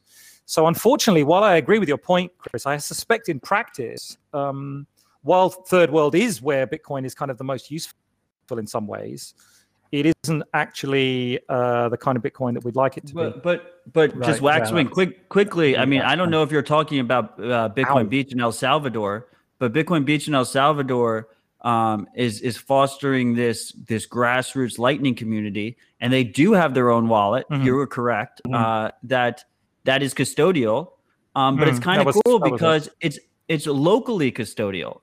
Right. Yes, so like yes, it's locally, like yeah. the local El Salvador Bitcoiners are running this custodial wallet that doesn't comply with US regulations and is completely interoperable with the wider Lightning network. Maybe Yeah, that that's is going to be something that we see scale out. You know, that kind of makes I think sense so. to me. Yeah, I think so. Right. Yeah. And then you don't have to worry about the pub keys. Like if a user and Strike just opened up in El Salvador. They just have now they have business in El Salvador because Jack Mallers fucking boss, man. Like he flew down to El Salvador, one of the highest crime rates in the world. Him and Miles Suter of Cash Apps down there, both my boys, are at Bitcoin Beach right now. And Wow. and Strike launched in El Salvador with no banking relationship. And the reason why they were able to do that is because the overwhelming amount of transactions are coming from the United States as God damn it. What's the word when you're sending money abroad? Wire? Remittances. Remittances from the yes, United States, right? So the United States users they're fully regulated, they have bank accounts, and they're connected to Strike, and they're sending to the custodial wallets in El Salvador. And you know they're part of Bitcoin Beach's pilot program or whatever, but you don't know who the individual user is. They have their own an onset, basically, right? So how does the American side? So let's say you're an American who wants to send a remittance, or you're in America to send a remittance. You send like a card payment or a fiat, let's say a fiat payment to Strike, and then it gets sent over Lightning to the El Salvador. Yeah, you hook How does up it your work? debit card. You hook up your debit card, or you hook up your debit card or bank account to Strike, and it's considered KYC light because what he did was he has a partnership that basically allows you to put in your phone number, and if the KYC info already exists, you don't have to re-enter it. So you still have full KYC, but at least friction wise, it's reduced. And then you actually never see Bitcoin. So you can just scan any Lightning invoice and he'll automatically do the conversion behind the scenes, and the receiver receives Bitcoin. And the reason it's set up that way is it provides him regulatory cover because he never has to custody Bitcoin. And it provides the user a pro-tax way of spending Bitcoin, because the user's never actually buying Bitcoin and then spending the Bitcoin and incurring capital gains. They're just they're just processing this transaction in the background and using Bitcoin as the rails. The receiver receives Bitcoin. So it's become very, very popular among mainstream Bitcoin Twitter. But it's that's why I haven't heard of it. but it leaves so Waxwing, to the freaks that are aware, Waxwing's the first guest on the show who really truly cares about privacy and boycotts Twitter. We have a bunch of freaks that are listening to this through Twitter. So props to you for doing that, Waxwing. You can find him on Mastodon. But yeah, it's an interesting dynamic that exists now. And a lot of people are using that. Yeah, Jack gave a talk about it on. Jack Mallers gave a talk about it on in our little VR meet. I think you came a few, didn't you, to our VR meetup? Yes, it was kind of interesting. Then my eyes started to hurt. Yeah, my eyes hurt sometimes after a while. Yeah, it's funny that. And also Facebook, fuck Facebook, right? Like I was using the Oculus or whatever, and they started requiring the account, so I just haven't used it since. That's really shitty. It's even worse when you look under the hood on what they're doing there. It's really horrible, I think. But anyway. Yeah, Facebook's one I got rid of my account a long time ago. Did you see that their Facebook accidentally got hacked for 533 million users' accounts information? Yeah, and they used that to realize that Zuck is using Signal, which is just hilarious. Because he owns WhatsApp. That's cool. Yeah, it's the strike phenomenon is very interesting, and it's an awesome product. It's really pushing the tiers, but that's kind of where I come from when I say that's what we're up against, because you're trying to convince the user to spend Bitcoin privately rather than using a service like that a lot of times. Yeah, I think it realistically is going to be second, and it is going to be semi-custodial. I think both of those things. That's the good outcome. I mean, the worst outcome is everyone just decides that they just want to use Bitcoin as like an investment stuck in a regulated financial institution, and nobody Did you see what Saylor posted the other day? That got like 7,000 likes and fucking amazing amount of retweets. I mean, I know Waxwing didn't see it. Did you see it? He tweeted out the name. Michael Saylor. Do you not know who Michael Saylor is, Waxwing? Oh yeah, I do. Yeah. Oh no, I do. I didn't hear that the connection was bad. I didn't follow him, but yeah, did he say he bought? What did he buy? Like he bought more Bitcoins or something? Oh no, not that. He tweets that out every 2 weeks or whatever. He tweeted out that the ideal Bitcoin wallet is a wallet that's a custodial wallet where you send Bitcoin in and it automatically provides you a fiat-based loan on it, and then you pay with fiat, and then that way you never incur capital gains. And you never have to sell your Bitcoin. Well, he's wrong because the central banks will just steal your Bitcoin in that case. Look, I'm not saying that I know you're not that we disagree, right? But that's what we're up like you're competing when you're talking about increasing from 5,000 to 50,000 users, right? You're competing against those concepts. Do we agree on that? Yeah. Well, I agree. I don't know what to think. He might be in trouble when there's a bear market.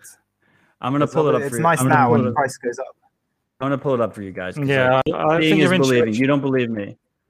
No, you don't believe that it exists. No, of course I believe that, because I heard him say something. I heard about him say something similar before, like some months before. He said something about it's all it should all be regulated and forget about privacy. Yeah, it's just crazy. It has 1,000 retweets.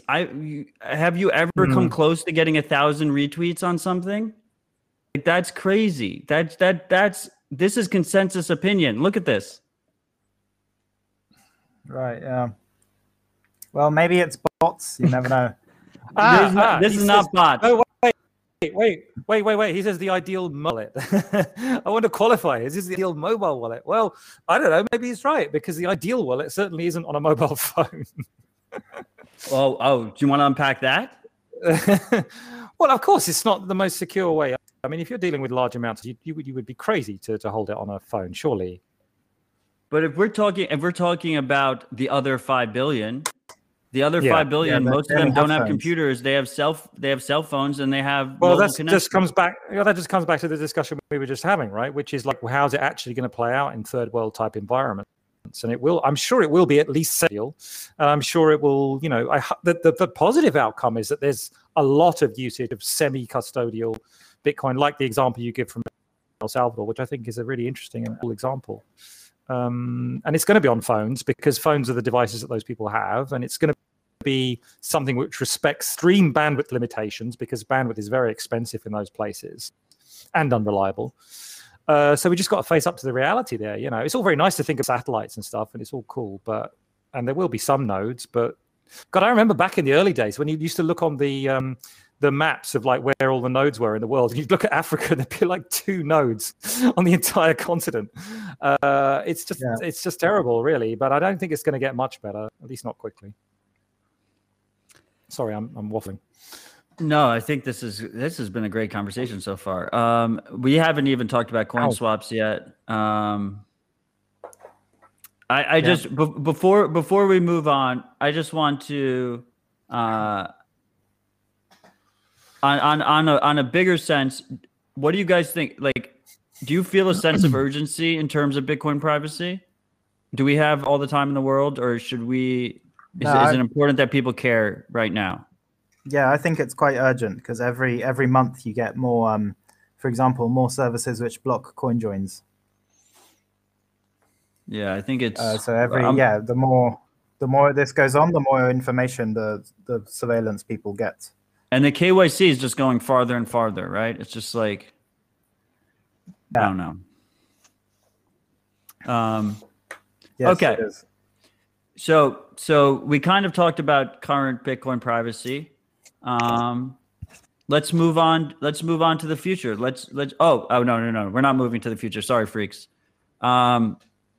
Last discussion we had on Citadel Dispatch last week, there was some confusion about Sybil attacks. Arguably, Sybil attacks are the #1 threat model for users that are trying to use Bitcoin more privately. Do you guys want to explain? I guess we'll start with Chris. You want to explain like what a Sybil attack is? Maybe we'll talk about fidelity bonds really quick. Are you talking about? Yeah, I suppose you're talking about Sybil attacks for join markets. So that would mean now with join markets, anyone can be a maker. They just put Bitcoins in a bot in the wallet and then start it up, and it will become a maker. And a Sybil attack would be when there's an adversary who creates maybe 10 or 20 or 50 bots and has all of them into the order book, and they all create coin joins. And if a user is unlucky, they'll coin join, but only with these Sybil users, only with these Sybil makers. And then they would get a coin join, but because all the other people in the coin join would actually be the same person, their coin join could be easily unmixed. Now the way. So that's called a Sybil attack because it comes from that there was someone who had like a mental disorder where she had multiple personalities and she was called Sybil. So her name was Sybil. The name comes from. That was actually her Something name. Like that, yeah. Like Sybil Johnson. I don't know. Right. Now the thing I'm working on right now is a thing. The idea is called fidelity bonds, which is where in join markets and in CoinSwap later, you'd have makers would also have the option of putting coins into a time locked address. For example, they could lock up their coins for 1 year or 6 months or something. And that's kind of like a sacrifice. You can precisely work it out mathematically, how much they've sacrificed in value to lock up coins for a year or 2 years. And then takers, join market takers, would be programmed to preferentially choose makers which have a more valuable fidelity bond. So the effect of that would mean if someone then wants to do a Sybil attack, they have to sacrifice much more value. I've got some calculations on this, that if kind of the honest order book sacrifices 1 Bitcoin worth of value, then a Sybil attacker would have to sacrifice about 60 Bitcoins worth of value to be successful at attacking. Because the idea is that with the Sybil attack is where the goal when in privacy focused Bitcoin is to be amongst a crowd. A Sybil attack and its most extreme form is that the whole crowd is a single attacker. So if we're talking about fighting Sybil attacks, the plan should be to make it so that an attacker has to spend more than a so-called honest actor, someone acting in good faith. And with fidelity bonds, I'd just like to interrupt that 6102 made the same joke that I was going to make, that they sacrifice 6% a year, right? Right, of course. It's important to remember that the Sybil attacker is sacrificing 6% per year, but also the honest actor is also sacrificing 6% per year. Compounded annually in Bitcoin. It's important that we remember that we're not fudding it and that it is compounded annually and paid in Bitcoin. But the idea with fidelity bonds is if you spread out your Bitcoin among multiple maker positions, that's going to cost you significantly more money than if you just do one large maker position, right? Yeah, exactly. And coming back to the 6% per year idea, you could think of this as a way to earn income from your Bitcoins without, I mean, Join Market already has this. You can earn an income from your Bitcoins without having to give up your Bitcoins. So they stay in your wallet and you don't have to give up any KYC information and you earn money from them. But you have hot wallet because risk. like and from the point of view of someone who's doing this, like an investor, you could call it, in a way it competes with the BlockFi thing. So the effect that Fidelity bonds would have is they would make the joint market system more capital intensive. Like it would require more Bitcoins to be involved.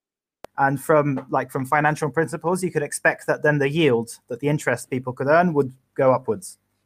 So to put short, once Fidelity bonds added to joint market makers, if they have loads of money, could earn more money. But let's steel man it a little bit. First of all, the fees are basically nothing right now, right? Like you're not really making any money being a maker.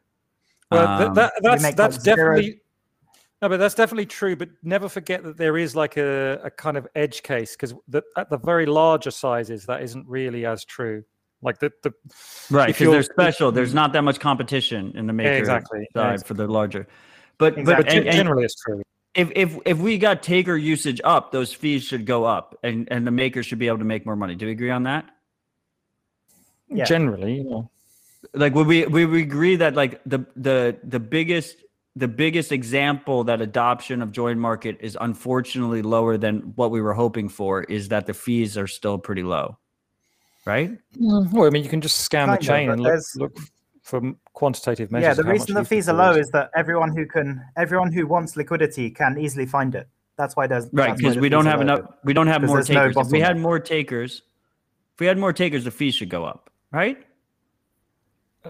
Yeah, so that would be the demand side, but also there's the supply side in that. I think there's loads of Bitcoins out there just sitting in cold storage, not doing anything. And if fees went up even a little bit, then many of those Bitcoins would move out from cold storage into this, and that would make. But the weird thing about joint market is the UX is in my opinion good enough. It's easy enough to use for someone who is savvy enough to try and be a maker, but it could use work on the taker side to get like more mainstream users in. But on the maker side, like they have an incentive to just figure it out. And yes. And just to go back to my previous provocative example, like you only really need like the 1,000 dedicated ideological OGs on the maker side. And they can figure out the UX. On the taker side, we kind of need taker adoption to go up, and then the fees should go up at that point.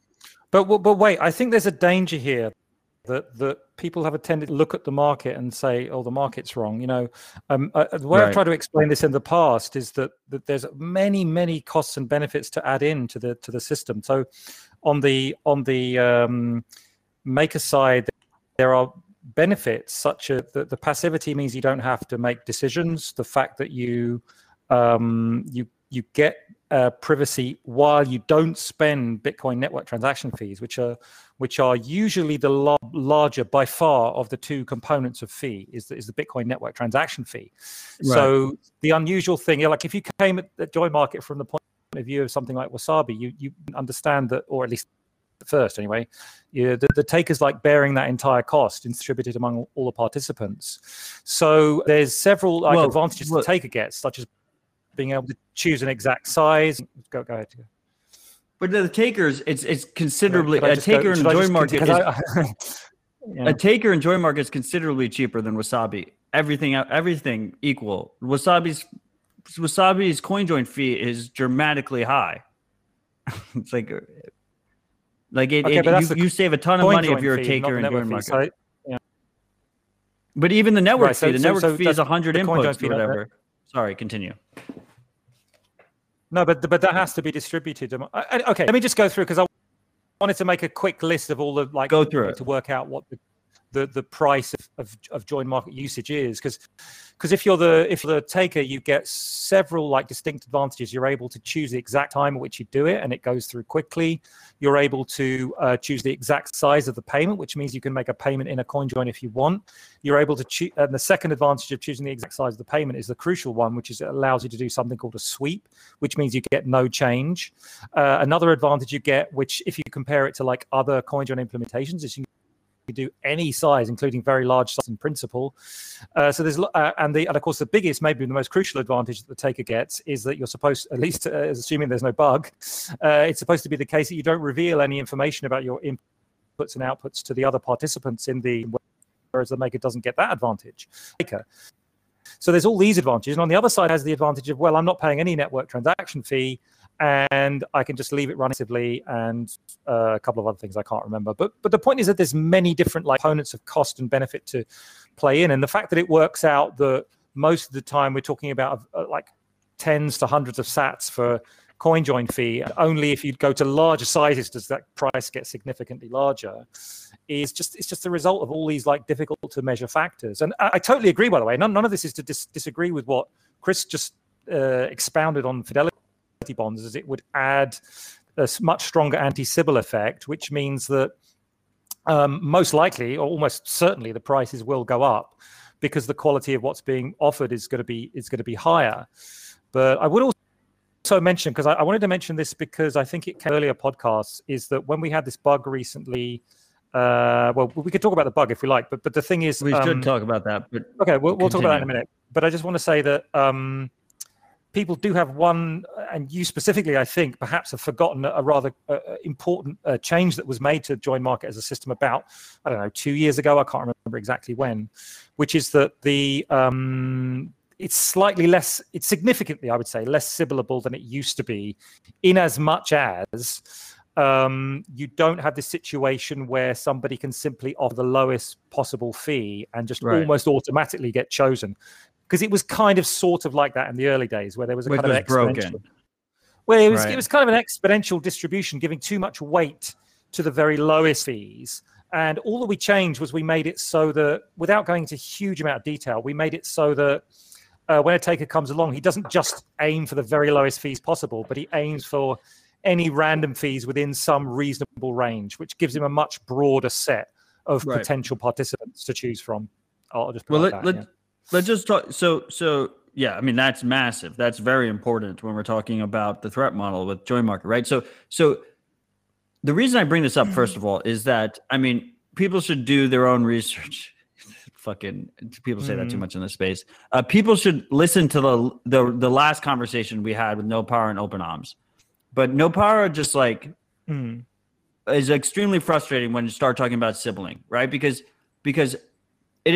when we're talking about actively seeking privacy when using Bitcoin, we're talking about very well-funded actors that are very secretive in what they do. And I'm talking about the chain analysis of the world. I'm talking about the elliptics of the world. And I know their founders listen to this show. Elliptic especially, like Tom, I know you're listening. I appreciate that you're very upfront with what you do to a degree, but everything is very secretive.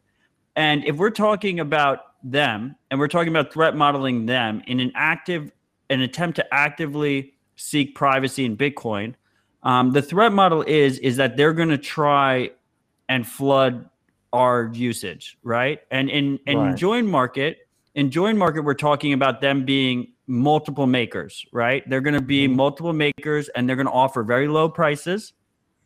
Right? And they're going to try and be in as many of your maker rounds as possible. Do we agree on that? I don't know if we agree that it actually is happening, but it's certainly No, I'm not saying it's happening. We don't know it's happening. That's the crazy part, right? Yeah. Is that we're talking publicly, but they're not talking publicly about this shit. So we don't know if it's happening or not. But if they were to attack join market from a Sybil scenario, that's how they would do it, right? Yeah, they would do it on the maker side, yeah. Right, and that's what Fidelity Bonds is trying to solve, is so that it becomes way more expensive for them to be multiple makers. Yeah. Yes. Than be a single maker, right?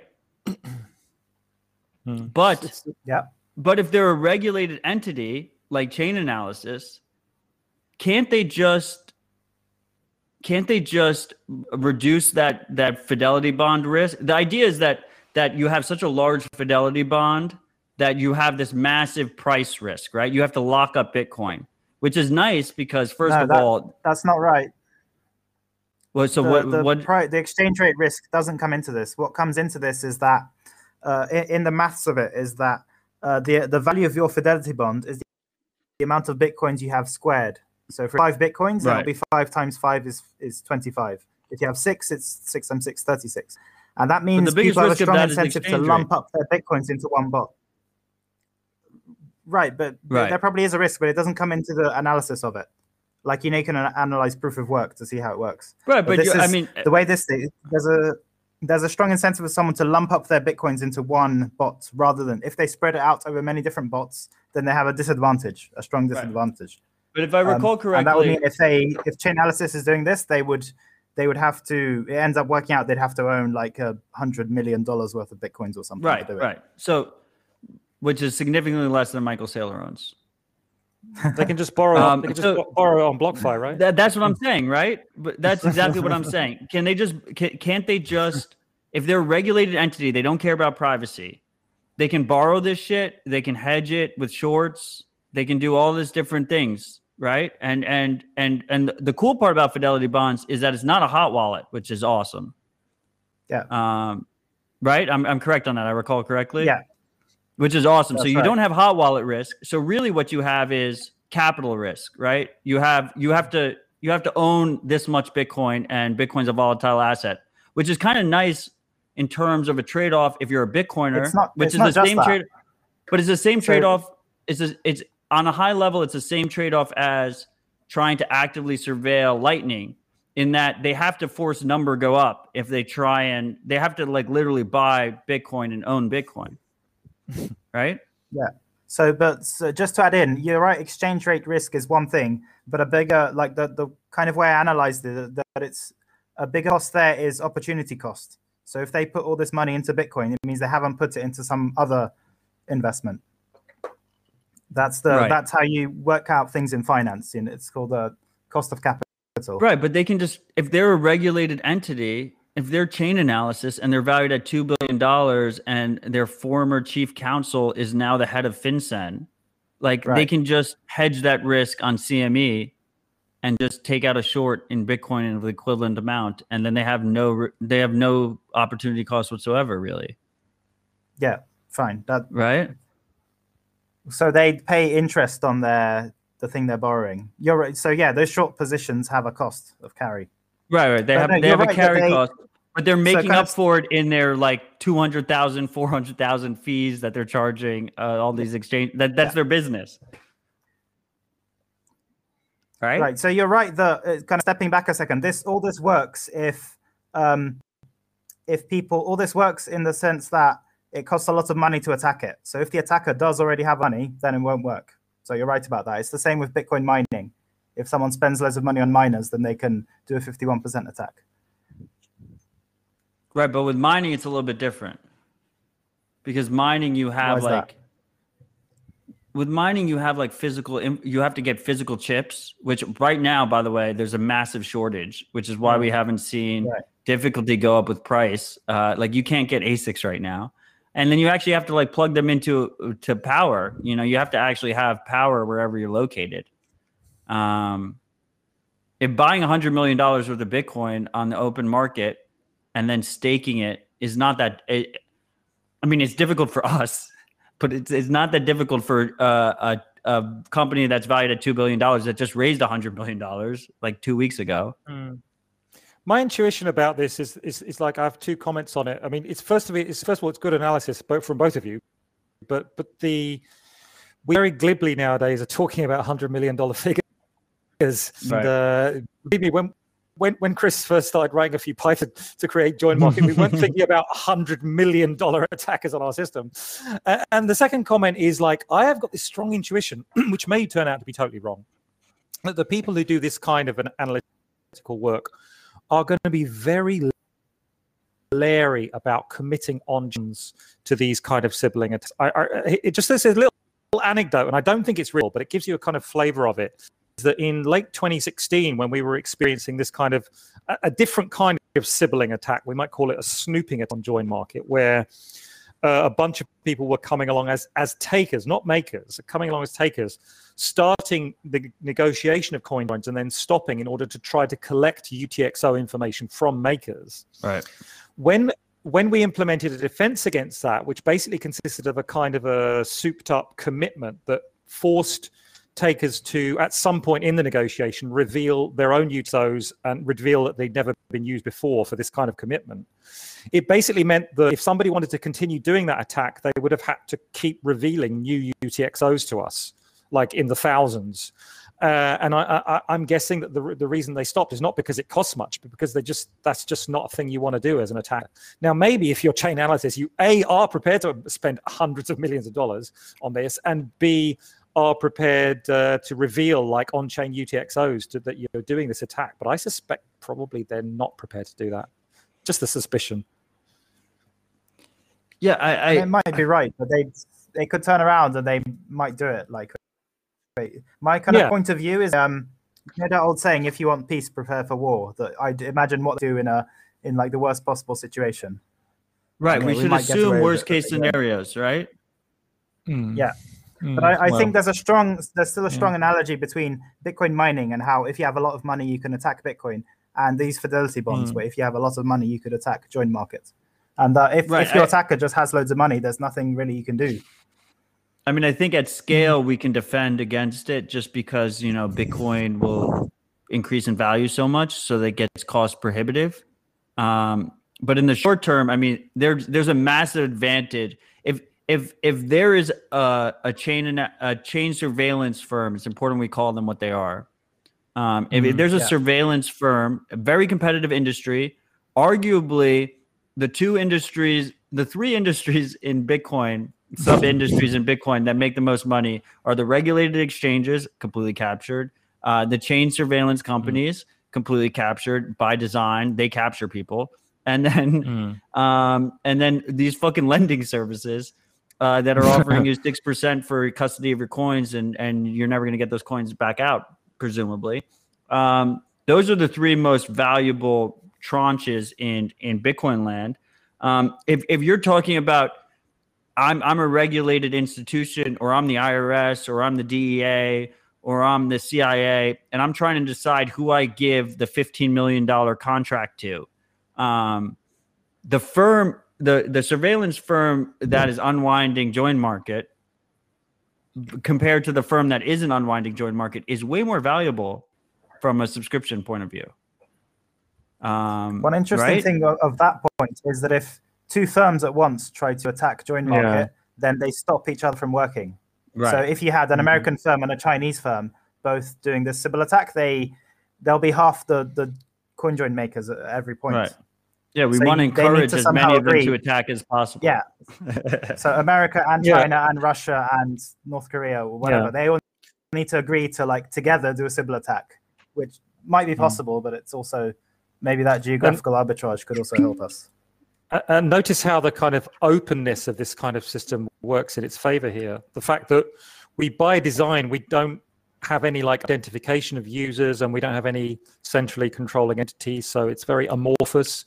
I often try to like to tell people, which I have no idea if it's true or not, is like there could be another joint market trading pit out there that nobody knows about, or that some people know about and I don't. The nature of open source software is kind of really helpful in this, and just generally using Tor and just not using it. But of course, the flip point is exactly why we have so much difficulty in having to come up with very complicated or sophisticated defenses against things like Sybil, is for the same reason that we explicitly reject the concept entity in the system. Yeah. Yeah. So that was very awesome. That was a great discussion, guys. I don't know if that discussion has happened publicly before. I don't think so. Happened on IRC, I think. So yeah, IRC, all the good ones happen on IRC. So everything happens on IRC. I mean, the reason I keep harping on it is because specifically chain analysis has gotten the company chain analysis, the surveillance company chain analysis has gotten is by far the largest in the space. They're the elephant in the room. Followed second, maybe we got 6102 in the comments, by Coinbase, who has their own chain technology now, their chain surveillance firm within Coinbase, like their own tool within Coinbase. And presumably Coinbase itself is holding over 1.5 million Bitcoin, because we know they have about 900,000 Bitcoin of customer funds in proper Coinbase, and then Coinbase custody at least has GBTC, which is like another 800,000 coins. So we know that they're at least holding about 1.5, and like the sailors of the world and stuff are all going into Coinbase custody. So they are holding a ton of coins. They have a ton of users. They're going public. They have their own chain surveillance. So it is kind of aggregating to single actors, right? And as that happens, that centralization in the chain surveillance space, that hurts us, as you said. Like, I agree on that. Like, we actually want, it'd be better if we had multiple active attackers when you start to threat model this out. But all this said, strictly, I think it's super important. We're an hour and 50 minutes in. I appreciate you guys' time. I think it's super important for us to pull this back, that if you're actively trying to use CoinJoin, trying to use Bitcoin best practices, you're strictly in a better situation than if you don't. So I don't want people to be discouraged about theoretical attacks. We don't know if they're attacking these things. We don't know if they're sibling these things. You're strictly better off, and you should use it. That's part of the solution, and it's very important that people use these things. But it's also very important that we openly discuss these concerns. These are the threat models. These are the threats that we're trying to work against.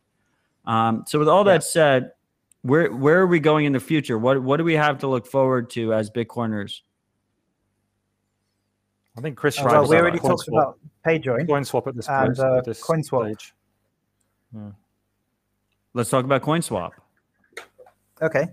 Yeah. So as you may have seen, I've released a version of it that works on testnet and test, and it doesn't have all the features, but it can do multi-hop and multi-transaction coin swaps. So you could think of that as like CoinJoin, like an on-chain privacy technology, but it looks like a regular transaction kind of. Although right now it has a multi-sig, it has a 2 of 2 multi-sig, and someone could use that to mix their coins. Now the reason I'm right now working on fidelity bonds on Join Market is partly to improve Join Market, but also partly to kind of get used to the idea, to have it sort of out there in the wild as an experiment of people actually using it, to see if the fidelity bonds idea works and if there's anything that can be improved on it. And after that's done, then I'll go back to working on CoinSwap to carry on working and get it towards so that it works on mainnet. So I think, that's where I am at right now. We have public final void talking about getting blacklisted off of exchanges again on the chat, and disagreeing that you're better off using CoinJoin. Look, if you want to, we said this earlier, but just to recap, like if you want to be a part of the surveillance economy, by all means, keep it in the same address. Maybe use a custodian option. I don't fucking know. Like if you want to practice all the best practices in terms of regulatory compliance, by all means, proceed with that. But when we're talking strictly from a privacy point of view, using these tools are a net benefit. I mean, you shouldn't use them thinking that they're perfect. I don't want you guys like making mistakes and assuming that you're completely anonymous. Like that'd be horrible. I don't want that. But strictly from a privacy point of view, attempting to use these tools, using these tools you're in a better privacy situation than if you don't do it otherwise. I mean, they're cataloging everything you do when you use these regulated institutions. They have your personal information. They have every financial transaction you're making. It's all getting recorded on a ledger that's going to exist forever. This ledger is going to exist forever. It's all going to be there. Even if you don't fuck things up now, even if you don't realize you fucked things up now, that can come back to haunt you in 10 years. So back to CoinSwap. Chris, CoinSwap is same concept as PayJoin in terms of being a steganographic strategy, right? To break heuristics. Yeah, that's the aim of it. At the end of it, it would look just like a regular transaction or more than one regular Bitcoin transactions. So both the pro and con of using CoinSwap is that on chain, the user, the anyone looking at the chain should not be able to know it's a CoinSwap, right? Yeah, that's the aim. And then the if we steel man it, right, the negative is you might be accused of something that's not you're doing. That's right, but that's the same for PayJoin. Like you could have you could accept PayJoins, and then someone PayJoins you who got their coins from, like, they stole them, you know, they're theft coins, and then people come to you and say, oh, why do you have theft coins coming to have the theft coins were co-spent with your money in this transaction, so why are you, does that mean you stole the money? It's true that any kind of privacy technology could bring heat on you, and I don't know, people just have to deal with it. Like in some countries, just using Bitcoin is against the law. Right. I mean, So let's talk like proper compliance pros, right? Like it doesn't have to be a theft transaction. Like you could use CoinSwap and you can swap with someone who used CoinJoin, or you can use PayJoin and they use CoinJoin and it looks like you use CoinJoin, right? Yeah, exactly. Which is, once again, like if we go back, is a bullshit negative, right? Could we? I think long term. Oh, go on. I'm curious. I think long term, one possible outcome is that the KYC Bitcoin world and the kind of privacy self-custody Bitcoin world split off, and that it won't be very common that coins go between them. Do we think that's like happening right now? I don't think it's going to go like that. I mean, but could I ask a question about CoinSwap, because we've like started talking about it, and I think maybe the listeners might want to hear more. Yeah. I would love if you guys just did an episode between you guys, and I just sat here quiet. No, I just want to say, like, so first of all, maybe you could. I'm gonna ask you a question in two parts, Chris, because I know you can answer them. The first question is, what is the basic idea of a CoinSwap? No need to go into great detail, but what is the basic idea of a CoinSwap? And the second question is, how do you address, in this concept that we've just talked about of it being steganographic, like you couldn't tell it was a CoinSwap on chain, how do you address like the amounts of the two sides being equal? Oh, right. Okay, so the first thing of what a CoinSwap is, it's a way of, it's a non-custodial privacy protocol. So how it actually works is that if there's, say, Alice and Bob, or Alice, Bob, and Charlie, they send, so Alice sends a coin to Bob, and then Bob will send a different actual Bitcoin, a different UTXO to Charlie, and Charlie will send, again, a different Bitcoin back to Alice. So what's happening, the reason it's called a coin swap is they're actually paying Bitcoins. So Alice's coin ends up in Bob, Bob's coin ends up in Charlie, Charlie's coin ends up in Alice. And the crucial point there is that it's non-custodial. So it's a bit like CoinJoin in that none of these users can actually lose money doing this because it uses Bitcoin smart contracts language. And the reason that it improves privacy is because someone who's spying on Alice will think that Alice has sent, will think that, like, they won't realize that Bob now has the coin. You're completely breaking the transaction graph. Yeah. And then the second question was, how does it deal with the equal amounts? It's almost a combination between CoinJoin and like the custodial mixers of the past, right? Or like, yeah, so you could, if you wanted maybe to say that's a bad, like the custodial mixers. You could say it's a bit like the custodial mixers, except there'll be more than one of them, and the custodial mixers can't steal your money. Right. That's good. Yeah. Now, the second question was, how do it deal with the equal amounts? Because, of course, if Alice sends 1.2 Bitcoins, it has to send exactly 1.2 Bitcoins or around that amount to Charlie and so on. And the way it deals with it is the multiple transactions. So Alice won't just send 1.2 Bitcoins. She'll send maybe 2 or 3 transactions, and they will add up to 1.2. So, for example, she may send 0.5 plus 0.3 plus, what's that left over? 0.5 again, 0.4. You get the idea. And then Bob will send a different. He'll also send 1.2, but a different combination. So he'll send 0.1 plus 0.3 plus 1. You get the idea. And then for anyone who's looking on the blockchain, they'll never see the exact amount 1.2 bitcoins. They'll only see these 0.5, 0.4, and so on. Right. And so did you end up analyzing the kind of subset sum issue in the same way that I did with CoinJoin XT? I'm sure you remember that whole spiel. Yes. Yeah. I found a way you can, this was like 2.5 years ago at this point. If you remember, I actually messaged you on IRC and direct message way back then.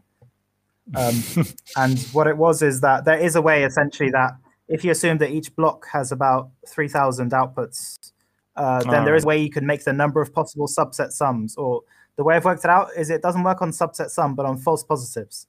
So subsets which add up just by chance to be roughly close to your total amount. Yes. And then you can make that, the maths ends up being that you can make that false positive rate be huge, like 1 million or 10 million or something. Yeah.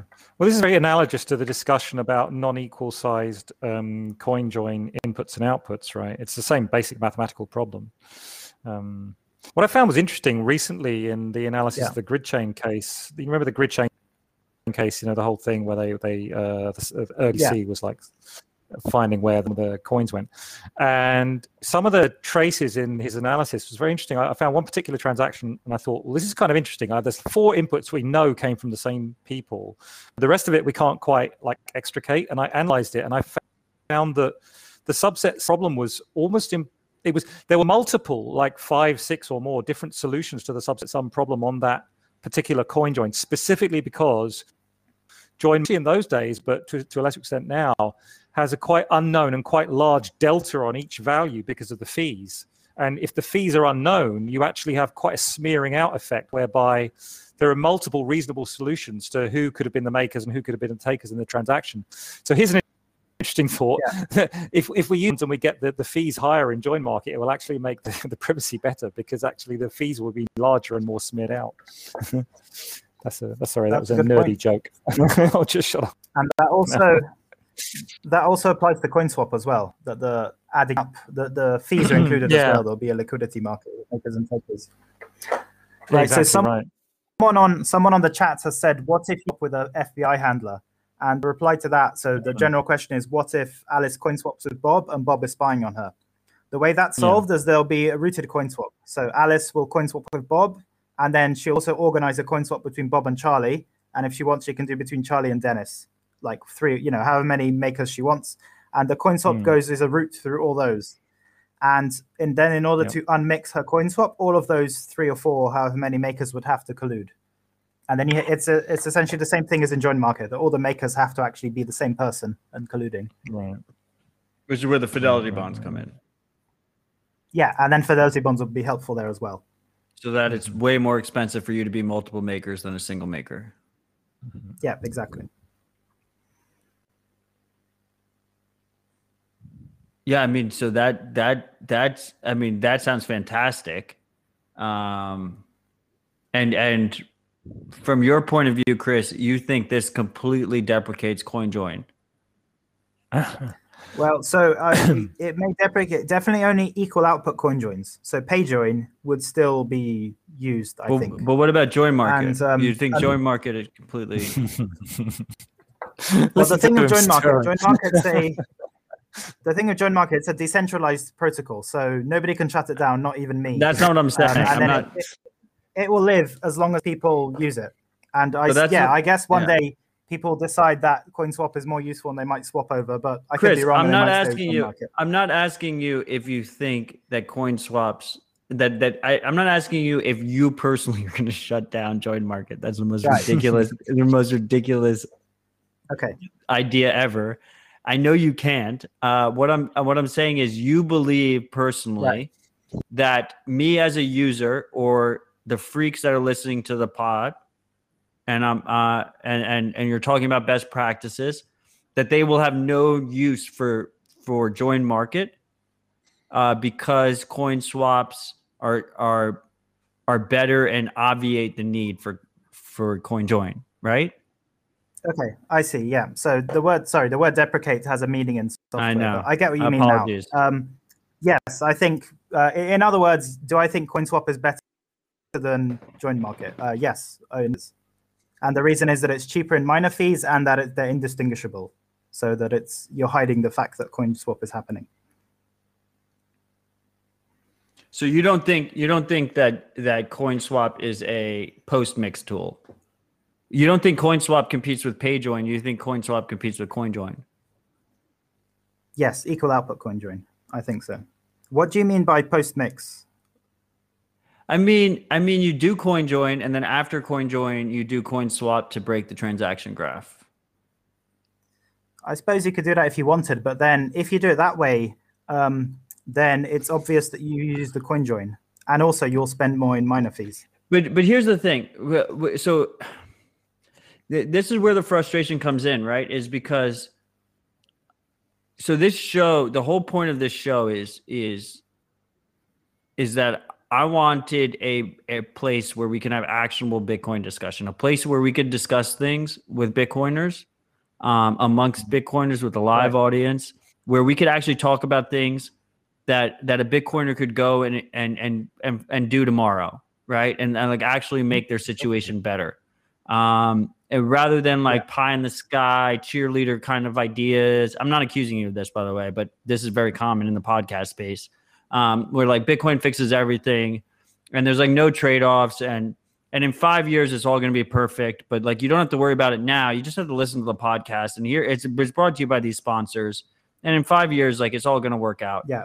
I wanted to show where like we could talk about real things and like people could do those things. So my concern is that this idea is when we talk about in practice of people actually using Bitcoin, the number one thing when you talk about privacy is coin control, right? Where did your UTXOs come from? Right. Labeling them, knowing in 5 years when it comes time to actually spend them where they came from, and choosing accordingly based on that labeling, coin selection. Like this is like a very active process. This is not something that like grandma's ever going to figure out. She's fucked. And the user has to fucking deal with this. And there's like a major disconnect because first of all, the majority of Bitcoiners just are never spending Bitcoin. So they're just putting it in cold storage. They're not even thinking about it. And then the privacy focused users are in their own world where they're just boycotting KYC and they just know how to use coin control and all these things. So what's cool about CoinJoin for me, specifically equal output CoinJoin, is that it kind of resets the coin control. It kind of resets the history of the UTXO in a very objective way, right? It like almost, it doesn't matter if you paid me 5 years ago. I don't remember it was you who paid me. I take that UTXO, I put it through CoinJoin, and like I'm resetting that history. Like I forgot what the label is. I'm resetting that history. It almost reduces the need, and I'm trying to cover my bases with all the fucking words, but like I'm not saying that coin control is unnecessary in that situation. I'm saying it reduces the reliance on prudent coin control and labeling if you have this ability to almost reset the history of the transaction. And in a situation where you're using CoinSwap, it'd be really nice if I could reset the history of the transaction before I do my swap. Does that make sense? Yeah. So if I understand right, you see the fact that it's obvious that a coin join happened, you see it as a possible feature. Right. Like I'm resetting the history. And then if so, you could say CoinSwap does not have this feature. Correct. Right. Probably, okay, I understand that point of view. Probably what will happen then is people use both. If people are interested in that, they'll use CoinJoin and CoinSwap, like depending on the situation. Right, but I want to automate that, right? Like I want the wallet to just automatically push it through CoinJoin and then do a coin swap and then maybe go into a combined Lightning opening and then you pay. Yeah. Right? And you like put all that together and this goes back to my previous topic that like why the fuck are we hiding the fact that we care about privacy? Like we don't do this with speech. Like everyone knows I'm using Signal. The point is that the encryption is supposed to stop people from being able to read the messages, not that they're supposed to not know that I'm using Signal. I think they're both valid and correct perspectives to have at the same time, even though they seem contradictory. They're not really contradictory, because like when we use a steganographic technique, the advantage is that we gain this huge anonymity set without needing to like coerce other people to do the same thing as us. And with the sort of public non-steganographic techniques, it has this advantage, as you say, that we are sort of publicly asserting the right as well. I think at some level, the steganographic approach is always fundamentally better, because there's always this option of selective revelation. So you talk about something like confidential transactions where you're blinding amounts. You always have this auditability possibility where you could just have some key that allows you to actually assert that this really was X amount of Bitcoins. And the same with any other thing like coin swap. You could always selectively reveal that you engaged in a coin swap. So that's like, one of them is to me more powerful than the other, but it sometimes comes at a bit of a cost. Like for example, with CoinSwap, there's this kind of cross-block, what I like to call cross-block interactivity property, which is a bit undesirable, because in order to enforce the smart contract, you have to consider the state before and after blocks get confirmed, which introduces, even if minor, it introduces an extra element of risk, which a coinjoin doesn't have. As well as the interactivity being more practically difficult, of course. Wait, can we go into that cross-block? Yeah, so that essentially means you send coins into a multisig when you're doing a coin swap, and then you have to wait a block or two to make sure there's no reorganization, and then you complete the coin swap protocol. And the fear there is that, for example, if there's a 51% attack, or something like that, if your internet cuts out, then you could lose money. It's quite similar to how in Lightning you always need a watchtower, if you're familiar with that. It's actually the same concept there. So there's that added risk which doesn't exist in a CoinJoin. And then no one's running watchtowers, by the way, for whatever that's worth. Okay. Very few. Few. Who watches the watches? The second thing about Waxwing said about interactivity, from my point of view, that doesn't make much of a difference to the user. So that makes it a bit more difficult to implement. But the user will still come along and just press send on their application, and it will send. So it's a problem for developers, but for users, I think they won't notice. But it will create a delay in the user experience. It won't create additional complexity for the user, as you say. It's more for the developer. Yeah. Right, but the user already has a delay because it takes 10 minutes for a block to appear, or even longer if they pay a low fee. So the delay is big already. It doesn't matter. If you do it right, a coin swap, especially if you're paying someone else with a coin swap. If I'm paying Chris with a coin swap, if you do that in a UX friendly way, that could actually be better. That could be better UX than a regular Bitcoin payment. I'm not too concerned about that aspect of it. All right, what about go on. Go ahead. What about the comparison with just Lightning? I mean, do you see, Chris, the main advantage of coin swap architecture over just a Lightning architecture is that you can deal with larger amounts, or is there other elements I'm not thinking about? Yeah, there's larger amounts, so that with Lightning it's inherently limited by the channel capacity, and with CoinSwap you could do any amount that's in the liquidity order book. There's also the effect that with CoinSwap I call this unilateral adoption, that you can pay anyone who has a Bitcoin address. Well, with Lightning, to pay someone with Lightning, they have to accept Lightning. You have to beg them, a bit like with PayJoin, to accept Lightning.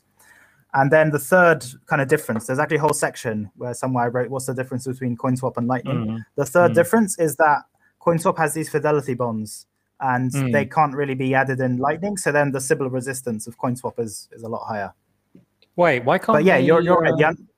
Why can't they be added in Lightning? Why can't you have a fidelity? How would it, like, think practically? If you want to open a channel with someone, you check their. Well, maybe there is a way, but I don't know. If you want to imagine you open a channel and then it says I'd rather open it with this one because it has a high fidelity. Oh, but that brings up that you can sign a message and broadcast it with your public key of your node or something, right? Yeah. The thing I'm asking is, would it make your routes longer? Like, the person you're opening a channel to isn't necessarily the person you want to pay. Most people open channels with Bitrefill or someone they pay very often.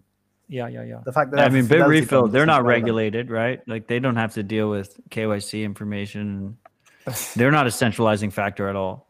I think they might be a little bit. I'm really a big fan though. I don't want to say anything negative. I love about it. Bitrefill. I'm just being a little bit of a dick about Lightning. Yeah. No, I mean, I think this is a very insightful conversation. Okay, I know we're going to run out of time eventually. I want to mention two other ideas, although probably we should talk more about CoinSwap. But I just want to mention two other ideas because I don't think these get mentioned very often, and they're both my idea, so I want to mention them. So one of them is called CoinJoin XT, and what I like about CoinJoin XT is imagine the idea of a CoinJoin, but still trying to make it kind of steganographic or maybe completely steganographic by spreading the CoinJoin over multiple transactions instead of having one huge transaction.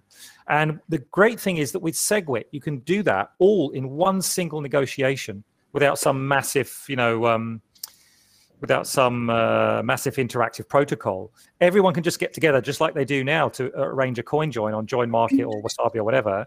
And instead of just arranging one big transaction, they can arrange a graph of transactions that are all connected together. And each one of them could look like an ordinary payment. Or if you like, it could look like a 3-party or 5-party coin join. And you can build this whole network of transactions all at once, and you can negotiate all the signatures up front because of SegWit's malleability fix. So consequently, we could negotiate that and then just have it so with careful arrangement of timeouts and stuff, time locks rather, we can have it so that any one party, as long as any one party wants the whole thing to go through, the whole network of transactions to go through, then it will go through. And what I like about that is that it comes back to that beautiful steganographic property, meaning that coin joins could be like embedded in the blockchain in a way that they don't look like. And I know you like everyone to be able to see it. And just for you, we could throw in a couple of actually public coin joins into the graph, but there'd be several other transactions around it that would actually be coin joins and nobody would know. I like that idea, but I still haven't actually written any code. So Chris, it's a good. With this, now that while talking to you guys, I realized that some people actually want their privacy transactions to be visible. From that point of view, then this CoinJoin XT, which I remember reading. I mean, you told me about it. I analyzed it like a few years ago. It maybe makes a bit more sense because I originally didn't like it because I thought CoinSwap was better because it can be invisible. And there's actually a thing with CoinSwap that we're adding is it's if you have a CoinSwap coin, like you own a coin and it came from a CoinSwap, it's not possible for you to prove, even if you wanted to, that it came from CoinSwap. So its history is completely so you're saying it has the deniability. I'm wondering if you could have a version that is to do with the way the lock is created that is actually but even adaptive signature coin swaps are actually fundamentally deniable by design. That's a very interesting point. I didn't think about it. Not even deniable, that even if you wanted to, you cannot prove it. So it's even more than deniable. Sorry, the deniable the proof is just gone. The deniable. I know what you'd call it, the knowledge is unprovable, maybe unprovable. It's like OTR, where given the transcript, anyone could have made that transcript. So you just have no way of proving it. There is another term for it. I don't know what the term is. I can't remember. Interesting point. Yeah, you're right. We can look it up later. CoinJoin XT is a good. It's a nice like a kind of a fundamental privacy protocol that's worth looking at. Do you see in that way of doing things, it's optional. Like you could go the route that you like, Chris, where it's absolutely. I know it wouldn't be perfect and it wouldn't be as good as a coin swap, but you would have some contiguous subset of the entire chain of transactions, which were actually all arranged by, let's say, 5 parties together. But each one of them just looks like an ordinary payment, has nothing. There is a very important fly in the ointment, which is multisig, which we should have talked about before with CoinSwap. You see, the thing is, when you make multisig today, it's very distinguishable as multisig.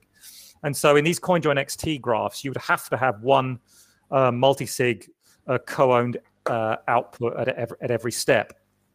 And so we really do need these multisigs to be indistinguishable from... Well, ECDSA, No, you don't necessarily. ECDSA 2P or 3P or whatever. You could use that because the plan is the plan for CoinSwap is to use that anyway, so you may as well use it for CoinJoin XT too. Your idea was that it might be better to use that even if Taproot's activated, right? I seem to remember you saying that because it would inherit the anonymity set of everything. Yeah. Yeah, the anonymity set is bigger. Yeah. But I still want to, if I don't mind, can we just come back to the point of why would people want their privacy transactions to be visible? It just seems a bit like I don't understand that. I don't know how to express Chris, it. My argument isn't that that it should be visible. I'm just saying like we shouldn't be ashamed if it is visible because that is privacy is like seeking privacy historically has always been a visible task. That you are actively seeking privacy. Like no one hides that they're seeking privacy in every other situation. Specifically, I disagree. I disagree. Well, no, specifically speech. Specifically speech. When it comes to encryption is extremely obvious. It is obvious that we're using when I speak with Chris on DM using PGP, Jack and everyone at Twitter knows that we're using encryption in our DMs. Yeah, but it's not always like that. Think about the activist in a despotic country. You know, this is where the steganography really comes in, is that you do not want your local government official to know that you're using GPG because he will come around your house with the boys. So go on. In a free society, in a so-called free society, yes, it is not necessary. We shouldn't just immediately assume, like we shouldn't immediately assume the shame card. Like it's ridiculous. It's ridiculous that we should feel like we need to hide. And I'm saying this specifically as, I mean, and props to both of you guys. You guys have been very vocal, very public, even though you have way better OPSEC than I do, about Bitcoin privacy. And why is that the case? Because you think it's important and you think that you shouldn't be ashamed to care about it, right? Yeah, I think so. I do agree with you. I'm just saying that there's that other aspect, like in the freedom fighter model, so to speak. There's the thing, if you're in a free society, why do you need Bitcoin? Right, Bitcoin works best as a way of resisting places where there's not much freedom. Right. I mean, what I'm saying is it's a so-called free society, and it shows their hypocrisy. Every time like a democratic government wants to ban encryption, it shows their hypocrisy. Yeah. And same with CoinJoin, in my opinion. And I would go back to this idea that coin control is a very difficult process, and this idea that we can provably reset the history of a coin is a very valuable concept. If we can get Western democracies at least to agree that CoinJoin is a fundamental human right, that it's just law-abiding citizens trying to seek privacy best practices, send Bitcoin with privacy best practices, that's a massive win, right? Yeah. Do you see, Chris, our perspective is something like, by doing this thing publicly, we, at the very least, we force our opponents to show their cards as being, quite frankly, evil in their behavior. At the very least, we show that. And I would say that it's more than that. It's also like showing that fungibility is possible and like putting fungibility in people's face. Like, suppose somebody builds walletexplorer.com today. I know that history has moved on, and the only kind of technology people had ever used was like, coin swaps and things, and nobody knew who was using coin swaps. Then, like, you couldn't go up to someone and say, look at this wallet explorer. It's complete bullshit, and I can show you why it's bullshit, because look on the graph, it's actually just a massive coin join, and they think they're all the same person. Ha, wallet explorer are stupid. But you couldn't really do that if we only ever used steganographic techniques, because nobody would know anything, and everyone would sort of think I don't know, maybe that's not true actually, but interesting to think. Yeah, you'd have to do it in a way that, I don't know, you take someone's coins from their own wallet, which they know belong to them, and then you put it into Wallet Explorer, and they says, look, this coin actually belongs to some guy over there. But can I just bring in something from the chat? So 6102 says, for CoinSwap to invalidate the heuristics, you need many users using it. For CoinJoin to invalidate the heuristics, you need just that one CoinJoin. But I think that's not right, because you can have this common input ownership heuristic. You could any analyst could exclude CoinJoins, because CoinJoins are detectable. They could say, I'm not going to do the common input ownership heuristic on this particular transaction because I can see it's a CoinJoin. Well, that's not possible with CoinSwap because you can't see them. I thought that was a good point that was worth saying. But so Chris, like you care about protecting the privacy of users who don't care about their own privacy. And that's what CoinSwap attempts to do. Yeah, that's one of the motivations. But they also building a system that way also helps massively people who do care about privacy. They have a much bigger anonymity set.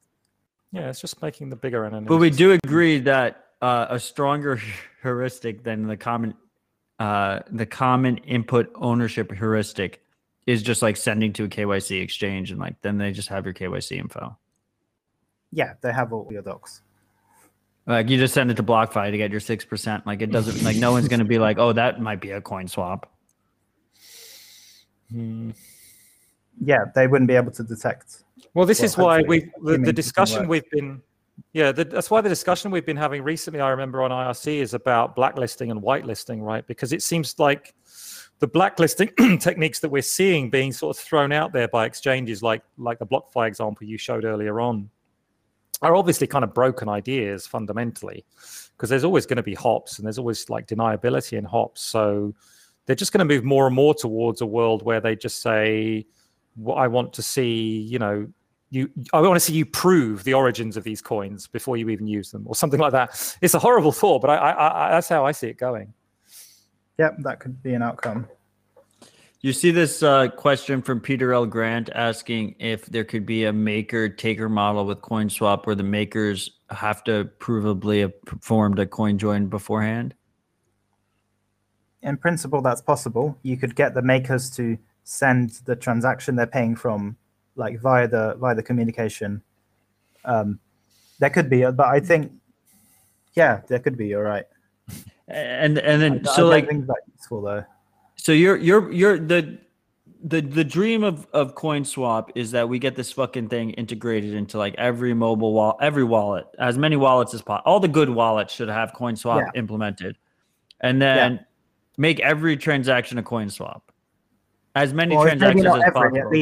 At least everyone who wants it can have it. There's no nuance here, Chris. Every transaction, every single one. Yes. No, but there's a really important nuance, isn't there? Because again, it's steganographic, which means it only has to be a smallish percentage to completely fuck up the blockchain analysis. I mean, that's a really important point that should be hammered home. Right. So, what percentage? We're talking 10%. You said earlier. Yeah, so this kind of fantasy I've had is that it will be a checkbox that users, do they want like a really private coin join or do they want a regular transaction? They have a checkbox to prove which one they want, and then they press send and it happens. Right. I mean, preferably, I mean, it'd be nice if it was just the default, but yeah, it's hard for it to be the default. If you keep it in like a semi-walled garden and you're fine with semi-trusted third parties, like I said, like I think you could create a UX where a CoinSwap could be an easier UX. I mean, I'm thinking like let's pretend Blue Wallet became super successful and they added usernames, and I put in the username and I just pay that username and that person just has it on their phone and just automatically like gets the push notification and then connects and does the swap. That could be an easier UX than scanning a QR code. But it also means that you can only pay people with that method who are also using Blue Wallet. So you lose the whole worldwide permissionless part of Bitcoin. Right, but we're talking trade-offs. It's convenience versus. So for that, you'd have to bother all your friends. You'd say, "Hey, can you switch to Blue Wallet and pay you using your name?" And Waxwing, where does Snicker fall into this? Yeah, so Snicker was it's kind of out of left field of all these other ideas, and all that came out of was me thinking about how could you possibly do CoinJoin in a way that didn't even involve like connecting to other users on a network. I mean, it sounds kind of impossible because everyone has to sign the transaction, right? So all I could come up with is this idea that what you could do is basically kind of scan the blockchain, to put it crudely, and look for outputs obeying a certain pattern, and infer that the inputs corresponding to those outputs might be owned by the same party. They may or may not, of course. And then you could kind of basically use the key in the input, the pub key in the input, as an encryption key and send an encrypted proposed transaction that included that output that I just mentioned and one of your own outputs, both being spent together to make a coin join. So I wrote like a gist with a kind of proposed protocol for it. And a few people were somewhat interested, and sort of we looked into it a bit. And at the end of the day, I don't think anyone's really taken it up apart from me. And I kind of literally mean me, not just join market or whatever. But I have actually written all the code, and you can actually do it in join market today. But I put heavy kind of warnings on it that you would only want to be using this on Signet or some kind of test setup. You don't really want to try and use this on mainnet. But it's all there. I mean, there's even it's funny that although all the kind of internal technicals of it are kind of interesting, that the really tricky point ends up being the kind of broadcasting of the proposal. So you imagine you're sitting there looking at the whole blockchain. You say, oh, this output looks like it could be a good candidate for me to do a coin join with it. And so you make up the transaction, but then you have to put it somewhere for this other person who you've never met, don't know who they are, don't know what part of the planet they live on. How are they going to find that proposal, right? Even if it's encrypted to them, so it's secret, so that's good. But they've got to find that encrypted proposal. So what I've done is I've set up a Tor hidden service, and you can just post it to it's got a simple SQL-like DB on the back end, and you can just add your proposal there, and then wallets can just scan that list. And I've even added a little proof of work. It's quite funny. I used Adam Back's hash cache idea in there, so that people can't just send millions of proposals because they have to actually add some proof of work to them. And I guess the idea would be a wallet would scan that automatically. Yeah, exactly. Yeah, that's what join market can do. That the biggest trade-off being, and I mean, this is how join market used IRC for kind of a message board type of situation. Yeah, but the biggest trade-off being that your public key needs to be exposed, which in non-Taproot times is you've already spent from that address. But post Taproot, that could be extra useful, right? Yeah, it turned out that while that is true, it turned out that wasn't really a big limitation on the model, because if you look at a transaction, let's say you look at a join market transaction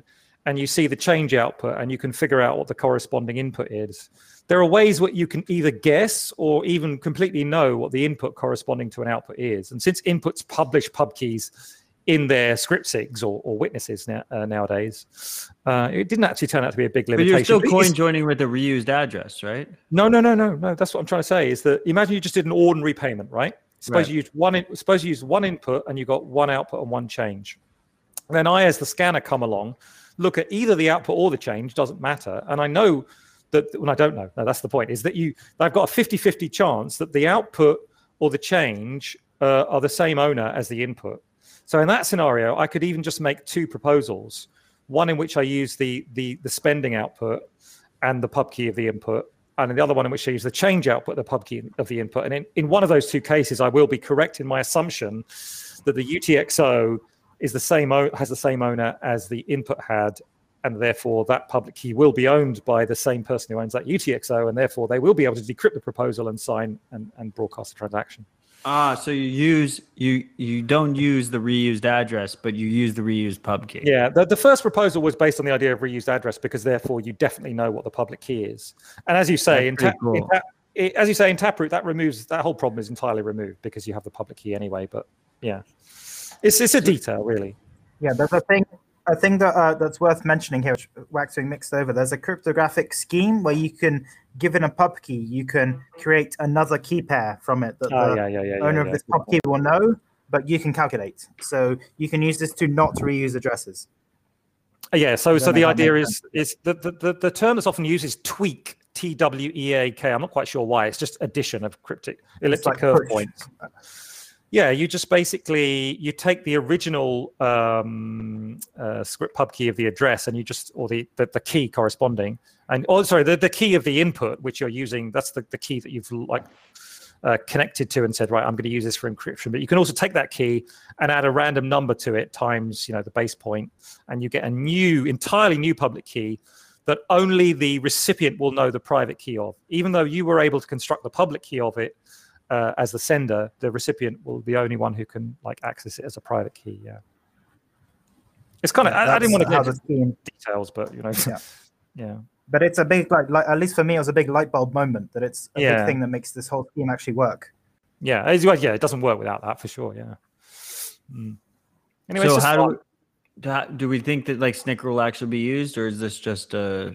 Well, what I like about something like this is that it's one of those things you could just put out there into the world, and like people can find use in it or not, right? Right. Because if like 10 people use it, it's like kind of a net benefit for everyone, right? Well, yeah, there's that, but I just mean the fact that there's so little like interlocking or dependency between the participants that you don't really need to do anything, to be honest, to like get people to use it. It's not like you don't have to coordinate a bunch of people together. The only thing that people have to agree on is where there's an onion out there, an onion service that's got a list that they can just query, or they can either add items to or query, and you can have multiple of those, and you can make up your own one. I don't care. I mean, I've written a server. People can use that server if they want, or just use their own server. This is what I mean. It's like the whole point. It was trying to disentangle the coordination of users. That was the whole thing to me. In a world where there were thousands or hundreds of thousands of people using it, which is ridiculous. But if in such a world, it would be really cool because you could actually use it to make payments, because there'd be like a bunch of people out there. You could what you can do is sweeten the pot by making, just like in Join Market, an incentive where instead of just making an equal output coin join where both people get back exactly their coins, you could make it so the receiver end actually gets a little bit more, and then there'll be tons of people out there scanning to like make for any snicker that like proposal that turns up, and it might be that you could send. I would actively do that. Like if I could actively just easily scan to see if someone was trying to snicker with me, I would do it. Yeah. So there's a tool in there called Snicker Finder that actually I should mention it because it also lets Join Market users using the -J flag to the script. It allows them to just scan the chain for Join Market coin joins, but they can also use it to scan for Snicker coin joins at the same time. And I assume you're not. Yeah. I assume you're not concerned about trademark infringement here. What you mean? With the candy? No, it needs an S on the end, right? For that, it's not Snickers, freaks. It's important that we make it clear. It's just Snicker. Yeah. I've just had a thought. So, Waxwing, do you think it makes sense to combine the Snicker non-interactivity with CoinJoin XT? So using Snicker would actually produce these multi-transaction coin joins. The thing about possibly yes. The benefit there would be go on. The advantage is then indistinguishability. It would be a Snicker that no one knows is a Snicker. Yeah, but I think I was going to say is the only limitation on Snicker, and it's a big limitation, is it's currently only two-party. It can't really be more because you just want this one-way flow. I don't think you can make this one-way flow with 3 or 4 or 5 parties. But given that limitation, you can still do a CoinJoin XT with just 2 people. Two-party, yeah. I don't see an obvious problem with. I'd have to go back at the CoinJoin XT like workflow because you have to multi-sign. No, I think you have because you have to multi-sign every step of the graph. So I don't think you can do it non-interactively. I see. Yeah. Yeah, I'm not. I'd have to go check. But you could multi-sign both, and then I don't know. It's tricky. I'm not right. Yeah. Yeah, because CoinJoin XT is like one of those protocols very similar to Lightning, where it's entirely based on that idea that everyone signs up front by having like specific like anchor multi-sig outputs. So nothing will happen unless everyone agrees, and so that involves some interactivity. Yeah, that's right. This is fantastic so far. I love the back and forth between you guys. 61-2 is getting blocked. I'm reading what he's saying. Whereas with yes, 61-2. I think we understand what you're saying. Chris, correct me if I'm wrong. 61-2 is saying that with CoinJoin, like obviously the heuristic is visibly broken. With CoinSwap, they don't know if it happens, so they have no way to factor it in. I think we've made that clear, right?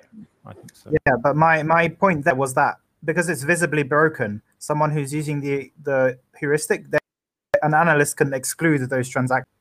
So it will be visibly broken, and then that makes it not broken. If you see what I mean. I love when they exclude it, Chris. I love when they say just like all coin joins illicit behavior because our fucking tools cannot unwind it, and that's fantastic to me. Yeah. Okay, fine. So I mean, look, I think it's important that we flex on these people. We can't let like the compliance bros just think like they can run this shit. The whole point of Bitcoin is civil disobedience, right? And I have my co-host on Rabbit Hole Recap, who he's like fucking livid at FATFA every week and shit, and they listen to the podcast. That's great. But let's put that lividness on chain, like let's make it clear to them on chain forever that we disagree. I want to see the percentage of equal output coin joins go up. I don't want to see it sit at 2% or 3% of the chain. I want to see it go to fucking 45% of the chain. I want these guys to be like, I want them to go into a meeting and be like, we have no idea what the fuck is going on. And it's visible, it's obvious. Like, let's fucking do it. So I have two more questions that I think are really important. First of all, I'm curious on your guys' opinions of BISC. The people that are watching the video right now, BISC is pumping. We're almost at 63K. That's the bottom. That's the bottom price. The top price is the Evil Empire, the most liquid spot exchange in the world for Bitcoin is Coinbase Pro, and they're about to go public. They have a surveillance company, and they're fucking evil. They're trading at 58K. BISC is trading almost at 63K. What is your opinion on BISC? Do you think BISC can scale? Do you think BISC is an important project? Do you have any critical views here? Do you want to go first? Sure. Yeah, I was around. I think Chris was as well when Manfred first came up with this whole BitSquare thing, and he was very enthusiastic. And I think it's really good that we have those kind of like in principle, those things that exist that are peer-to-peer. Of course, it's always going to struggle at the fiat like edge because it's at the fiat edge. And I'm presumably it's people often say, oh, there isn't enough liquidity. Well, I mean, people have trouble doing any more than, I guess, small amounts of trade on such platforms because, you're moving money into and out of bank accounts, and it's all about the bank accounts ultimately. Everything else is fine. I mean, I've used the software myself. I think it's it's obviously evolved over the years, and I think it's got a lot better. I think it's good, but I'm not surprised that the volumes are low. Let's just say that it's because of the fiat volumes specifically are low. Yeah. I mean, if we look at the volume, the volume's like there's been 30 million sats traded on BISC today in the USD market. And there's been over 5,000 Bitcoin traded on Coinbase today. Yeah. So we're not even close. The fiat side is the concern, obviously. It's not really to be fair to them, it's not really a comparable figure, right? Because one of them's an internal database transfers going on, between users, or the other one is transfers into and out of bank accounts, right? I mean, it's still obviously a ridiculously huge difference, but I'm just saying it's not actually directly right. I mean, on that note, let's just quickly remind everyone why we're in this space in the first place. Let's go. Yeah. To you, BISC. There are many places to buy Bitcoin. They collect your personal information and jeopardize your privacy. KYC is the illicit activity. BISC is open source. It does not collect user data. You keep your private keys. Create or take offers to trade peer-to-peer, and keep your Bitcoin private and secure.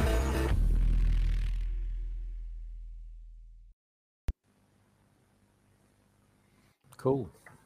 This is Citadel Dispatch. We only do mid-rolls for open source projects. Wait, does someone understand why is BISC's Bitcoins more expensive? Are people paying for privacy, for example? Good question. Does someone know? I mean, I think it's just illiquid. It's just there's very little liquidity. It goes up and down dramatically in both directions. So sometimes it does sometimes trade at a discount. For the last 3 hours of this show, we've been trading at both a discount and a premium. We go back and forth. I see. So it's just a very wide market. Yeah. Okay. Yeah. Just to all the Bisq freaks out there, like if you want to create Bisq video content, like I will fucking put it on the show. So yeah, that was great. That was from Pedro, who That is video, a it's freak. good. It's good. I mean, we put it in like every 2 episodes. The freaks get hit with that mid roll. So, Nice. and obviously they pay us nothing. I think people should use Bisq, but I do agree that, like, look, bank accounts are at the end of the day always going to be an issue. You're never going to be able to decentralize bank accounts, and it is what it is. Like always, cash will be best, but I expect that cash is going to, cash is already getting phased out. Yep. Whether that's peers who care about convenience, or whether that's governments that care about surveillance. Cash is getting phased out, but obviously cash is king when it comes to buying Bitcoin. I think Bisq, and I'm saying this from a point of view, I'm a massive supporter of Bisq, and I fucking love Wiz, who's one of the lead maintainers of Bisq. But it's you know it is what it is. It is our last gap, but the fiat side is always going to be more difficult. So Chris, you have an opinion on Bisq? We heard Waxwing's opinion on Bisq. You have an opinion on Bisq? Yeah, it's just basically the same as Waxwing. It's like a great project, and I wish it the best. And hopefully its volume will go up. And there is actually a point. The thing of Coinbase and these centralized exchanges, you probably have people on them who are actually day trading, like they buy and sell many times in the same day. And I don't know if that happens with Bisq. So that might make the volume 100%, higher 100%. on the centralized exchanges. But dude, it's a difference between 5,000 Bitcoin. Okay, so even if it's, you're right. We're not even close. But 6102 mentioned postal money order in the United States is the most private way of doing it. I wonder, 6102, if you dox yourself a little bit there. But that is the best way in America. Bisq is Bisq is fantastic. My biggest issue with Bisq is that it is very obvious on chain. So I want people to realize, like, if you transact with Bisq, like if you look at that on chain, that's there forever that you bought Bitcoin through Bisq. So obviously after you receive Bitcoin from Bisq, you should put it into join market and coin join it. And then everyone will know you coin joined it. Yes. As well, but at least we flex on the haters. To keep in mind here, that doesn't change anything for BlockFi. BlockFi is going to block you whether or not you use Bisq or whether or not you use CoinJoin. So no one gives a shit there. So at least you're like protecting yourself against your counterparty. And people who are against Bitcoin privacy probably have never received Bitcoin in exchange for goods and services. I mean, I got paid in Bitcoin the other day. Like I don't want the company that paid me in Bitcoin to know my future transactions. Of course, I'm gonna fucking put it through CoinJoin. Like this is a very these questions that we receive are from people who are not actually using Bitcoin on a day-to-day basis. So I have two more questions for you guys before we wrap this up, and before I give you your final thoughts. Do you guys have opinions on Liquid? Chris? So Liquid is I suppose it's good. I've never used it myself, and I suppose it's okay. I suppose the reason I've never used it, there's the custodial aspect, which isn't the point that it's useful for traders. And then if you're exchanging between many exchanges, you can do that very quickly. That's bullshit. And more privacy. That's bullshit. I told them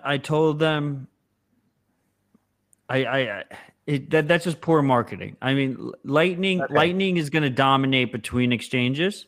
Like large private channels between exchanges are going to dominate. They can market however they want to market. But private Lightning channels are going to dominate there. It makes more sense. Like, why are you going to trust a federation when you could do a private Lightning channel and get all the benefits without any kind of You don't have that custodial risk. You don't have to deal with the federation. You don't have to deal with the regulatory risk.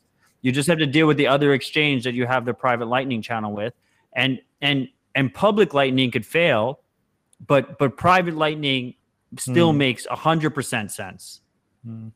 I mean, there is a counter, but there is a counter argument. I remember Adam Back sort of saying this a few times. Is like, well, the sort of capacity issues with channels. I tend to agree with you. Waxwing. I tend to that makes more you, sense for P2P. That makes more sense for P2P. Like, I don't need capacity. I shouldn't have to have inbound capacity to receive a payment from you P2P.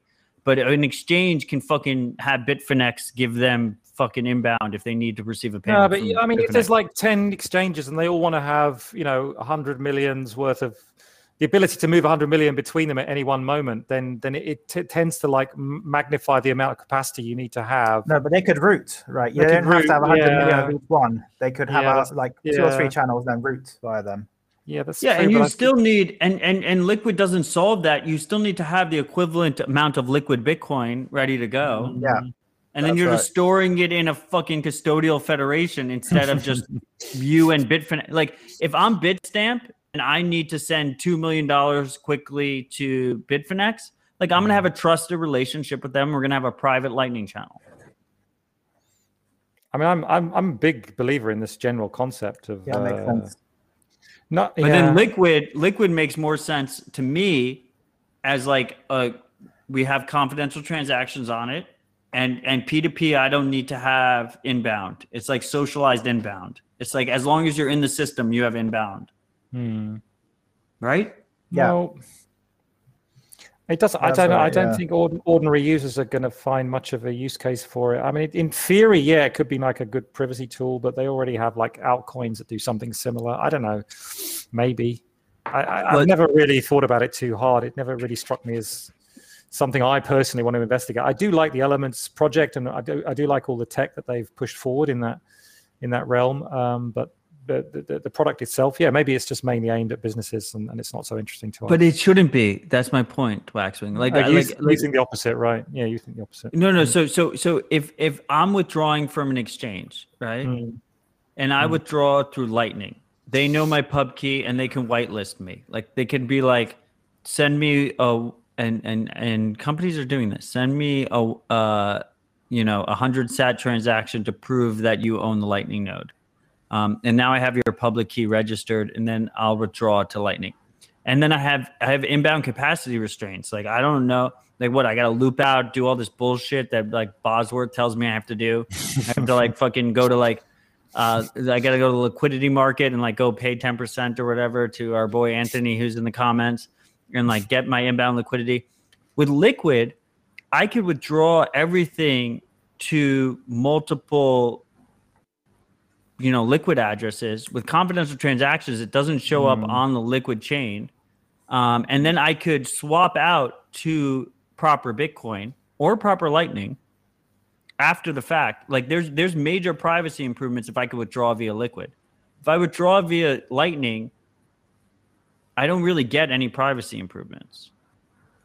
There's a use case for P2P. There's a use case for the average user on Liquid that is not being addressed really. I see what you mean, yeah. And also it would possibly cost less than miner fees because it's a side chain, so it's basically free transfers. Yeah, that might make sense. Right? Like, I would do my dollar cost average. If I have my auto stacking, like, this is what I'm talking about. Like, you guys are like, you're on a whole different level. If I'm doing my auto stacking through fucking Liquid, that'd be fucking fantastic. And I do my auto stacking through Liquid, and I swap out when I want to swap out in a private way. And then that's from a different provider. Maybe that provider's from Singapore or something. It disconnects me from that KYC record. Not sure. There's something there. The problem is no one uses it. I'm not pretending that Liquid isn't garbage. It is fucking a mess right now. But if people used it, it could be useful. That's true of a lot of things, isn't it? Yeah, it's like Yeah. with many things, you have to bother the other person to also use it, like coinjoin and Well, lightning and stuff. Well, anyway, freaks, you should go try Liquid. Go try it out. Sideswap. Download the Sideswap app and just fucking. It's on not the- sponsored. It's Go on check it out. it's on Green Wallet, isn't it? I've got that one. Maybe I could have a quick look. I don't Yeah, know. Green Wallet has Liquid built Yeah. into it, I might and try. they have Aqua on Yeah, iPhone. there's also the actual full node. Isn't there also no, the no. full node, and you can? No, like, Chris, peg in no your one's own- going to use that. No one's running a full Liquid Right, node. fine. Okay, I'm not trying to broadcast It's probably really easy. fairy tales. Yeah, It's probably really 61 easy. to 2. Yeah, fine. Yeah, 61 to 2 is in the comments. 61 to 2 actually runs an Elements node. He Hmm. says that people should peg in. I just reminded me the very first time I literally in my entire life have never used Bitcoin QT, but I did run Elements QT once. It's nice. It's very clean. Probably is now. When I did it, it was just pretty basic. But yeah. 6102. We know it's trivial. He's mentioning that it's trivial to run your own. Yeah, Liquid node. I can That's the believe cool that. part. Yeah. That's the cool part.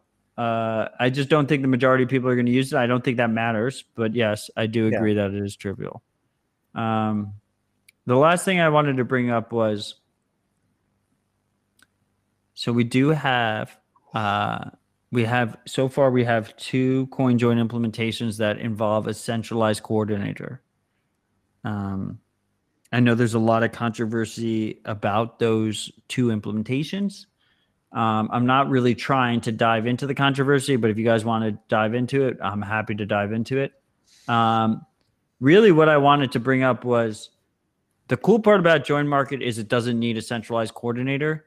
But if regulators don't care about centralized coordinators and they just allow that to happen, do you guys revise your thesis there? Like, do you think if we could get the advantages of a blinded centralized coordinator that uses Tor, so doesn't really know that much information, but might be regulatory liable for things, is there use there? Like, is there an advantage there to use the tools that we have available to us if regulators aren't going to attack them?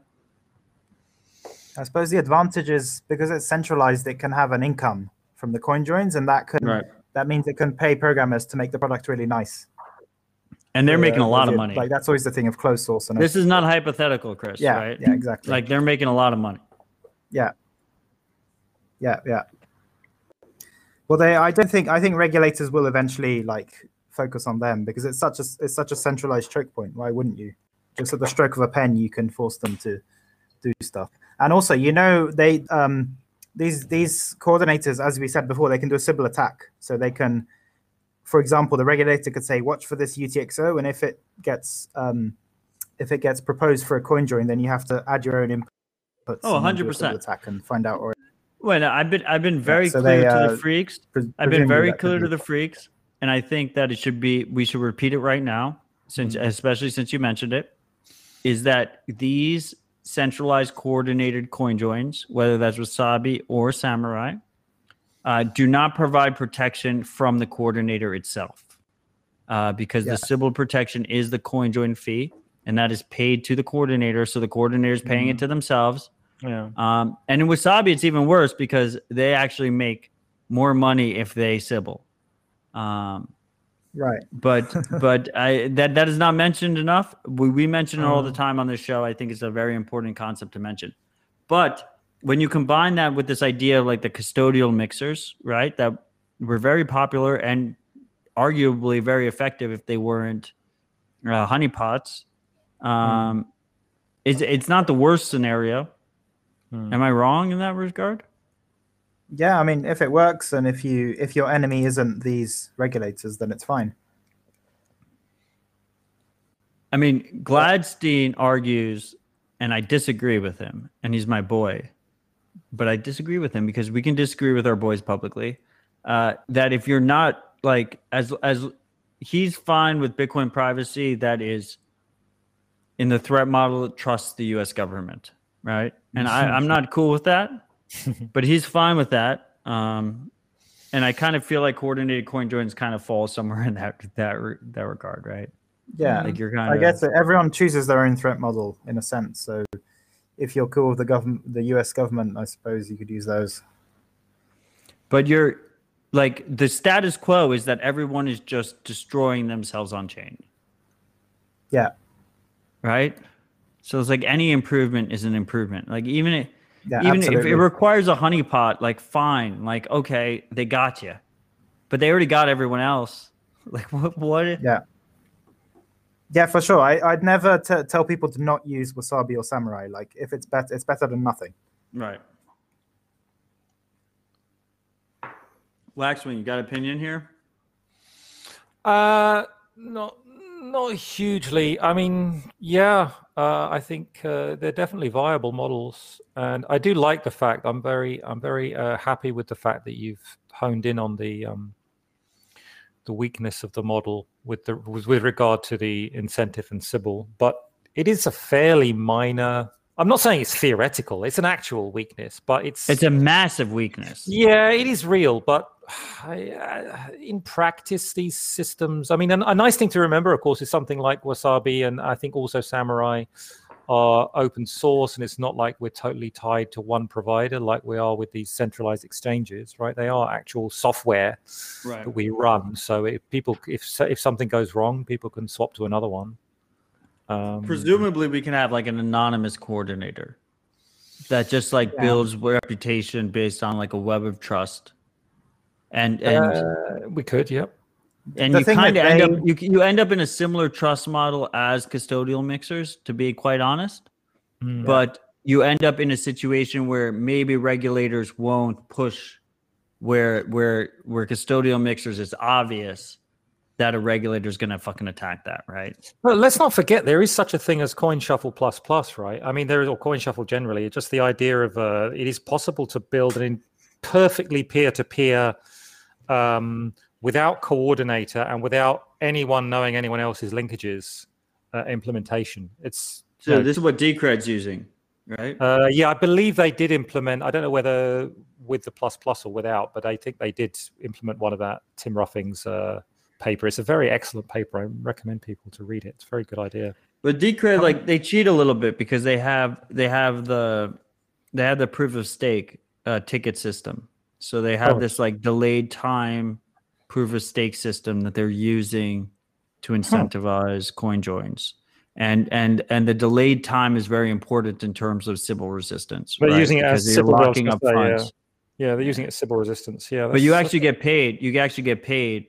You make money if you coin join in Decred. And I do remember to be clear to the freaks that are listening, I believe every single asset is trending to zero in terms of Bitcoin, including the Chrysler Building and including Decred. I'm talking about every single asset, Apple stock, everything.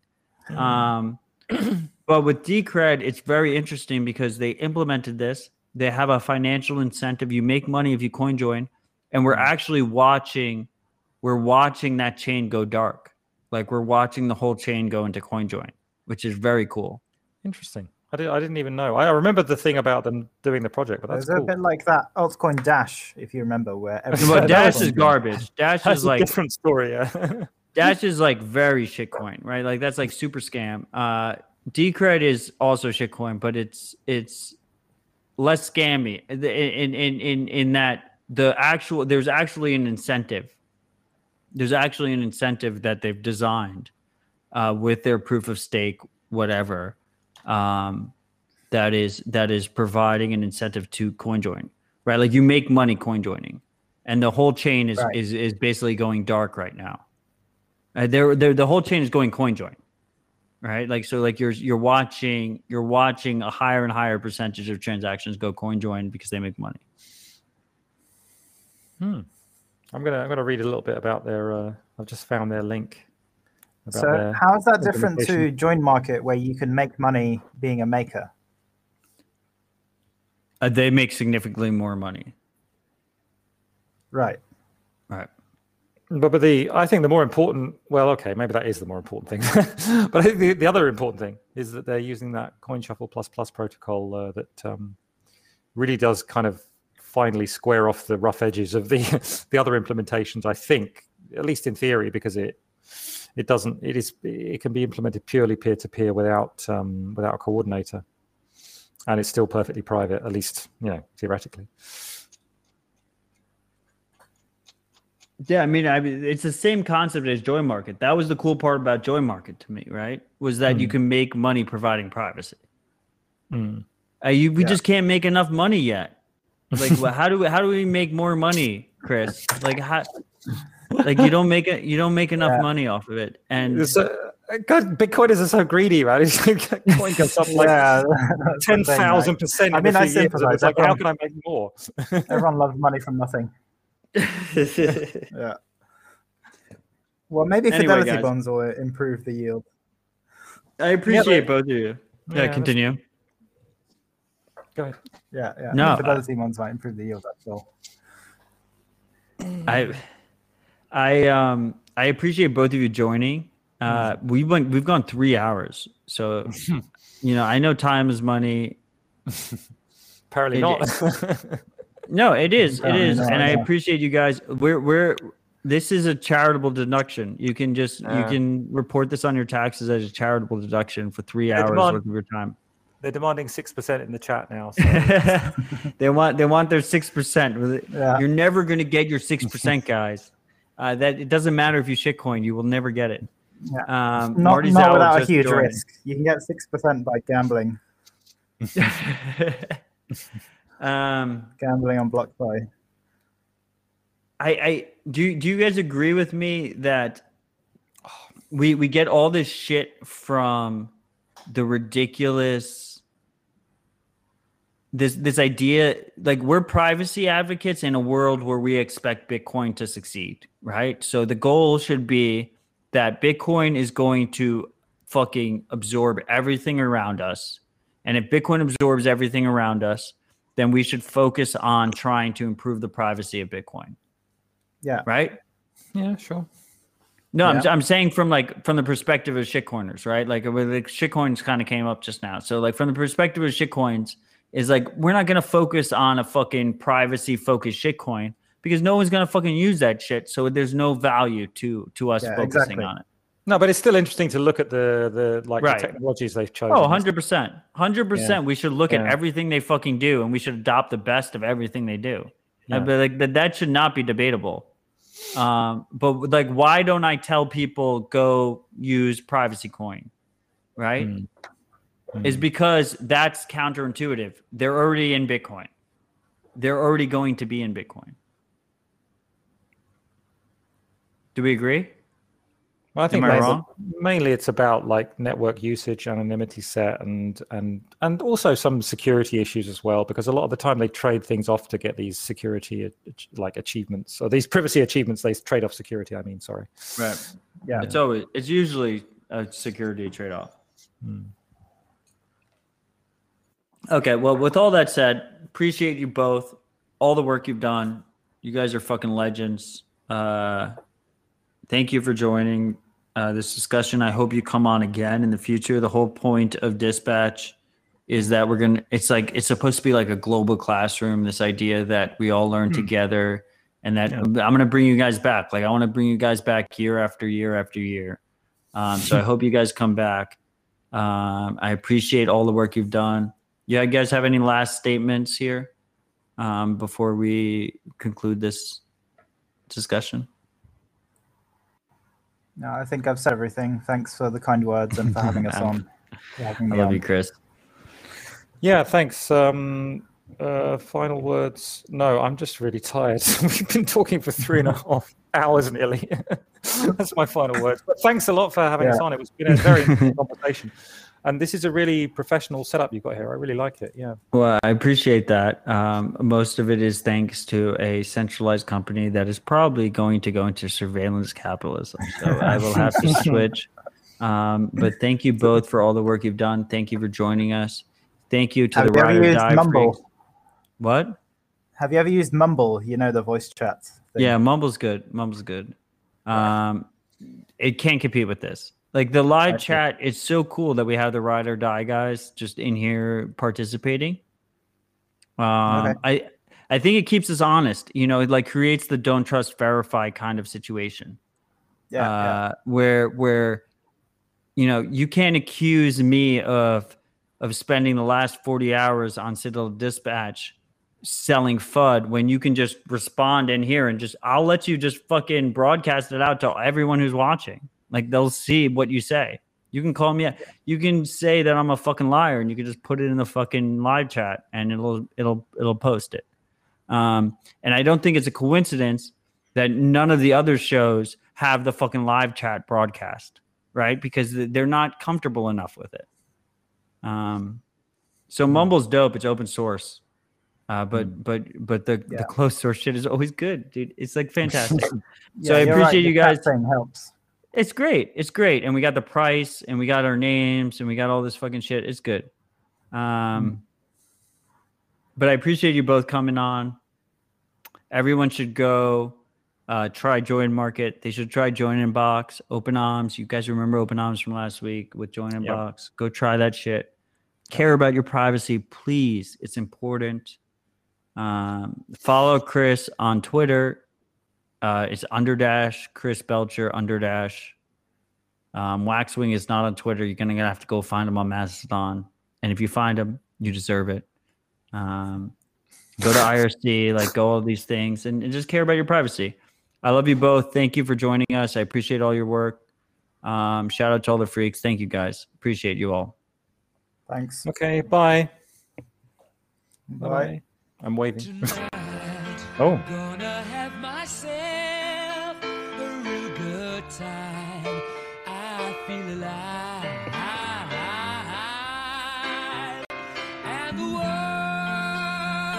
I'm turning inside out. Yeah. I'm floating around in ecstasy. So don't stop me. Stop me, 'cause I'm having a good time, I'm a shooting star leaping through the sky like a tiger, defying the laws of gravity. I'm a racing car passing by like Lady Godiva. I'm gonna go, go, go. There's no stopping me. I'm burning through the sky, yeah. 200 degrees, that's why they call me Mr. Fahrenheit. I'm traveling at the speed of light. I wanna make a supersonic man out of you. Don't stop me now. I'm having such a good time. I'm having a ball. Don't stop me now. If you wanna have a good time, just give me a call. Don't stop me now. I'm having a good time. Don't stop me now. I'm having a good time. I don't wanna stop at all. Yeah. I'm a rocket ship on my way to Mars on a collision course. I am a satellite. I'm out of control. I'm a sex machine ready to reload. Like an atom bomb about to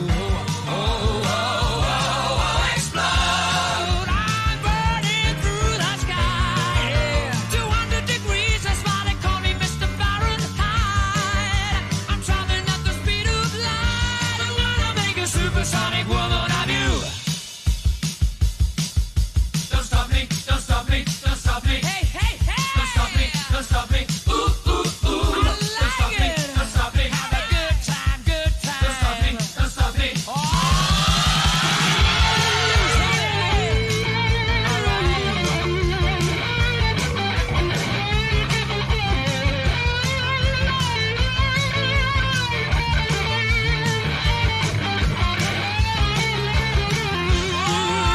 I'm burning through the sky. 200 degrees, that's why they call me Mr. Fahrenheit. I'm traveling at the speed of light. I wanna make a supersonic man out of you. Stop me now. I'm having such a good time. I'm having a ball. Don't stop me now. If you wanna have a good time, just give me a call. Don't stop me now. I'm having a good time. Don't stop me now. I'm having a good time. I don't wanna stop at all.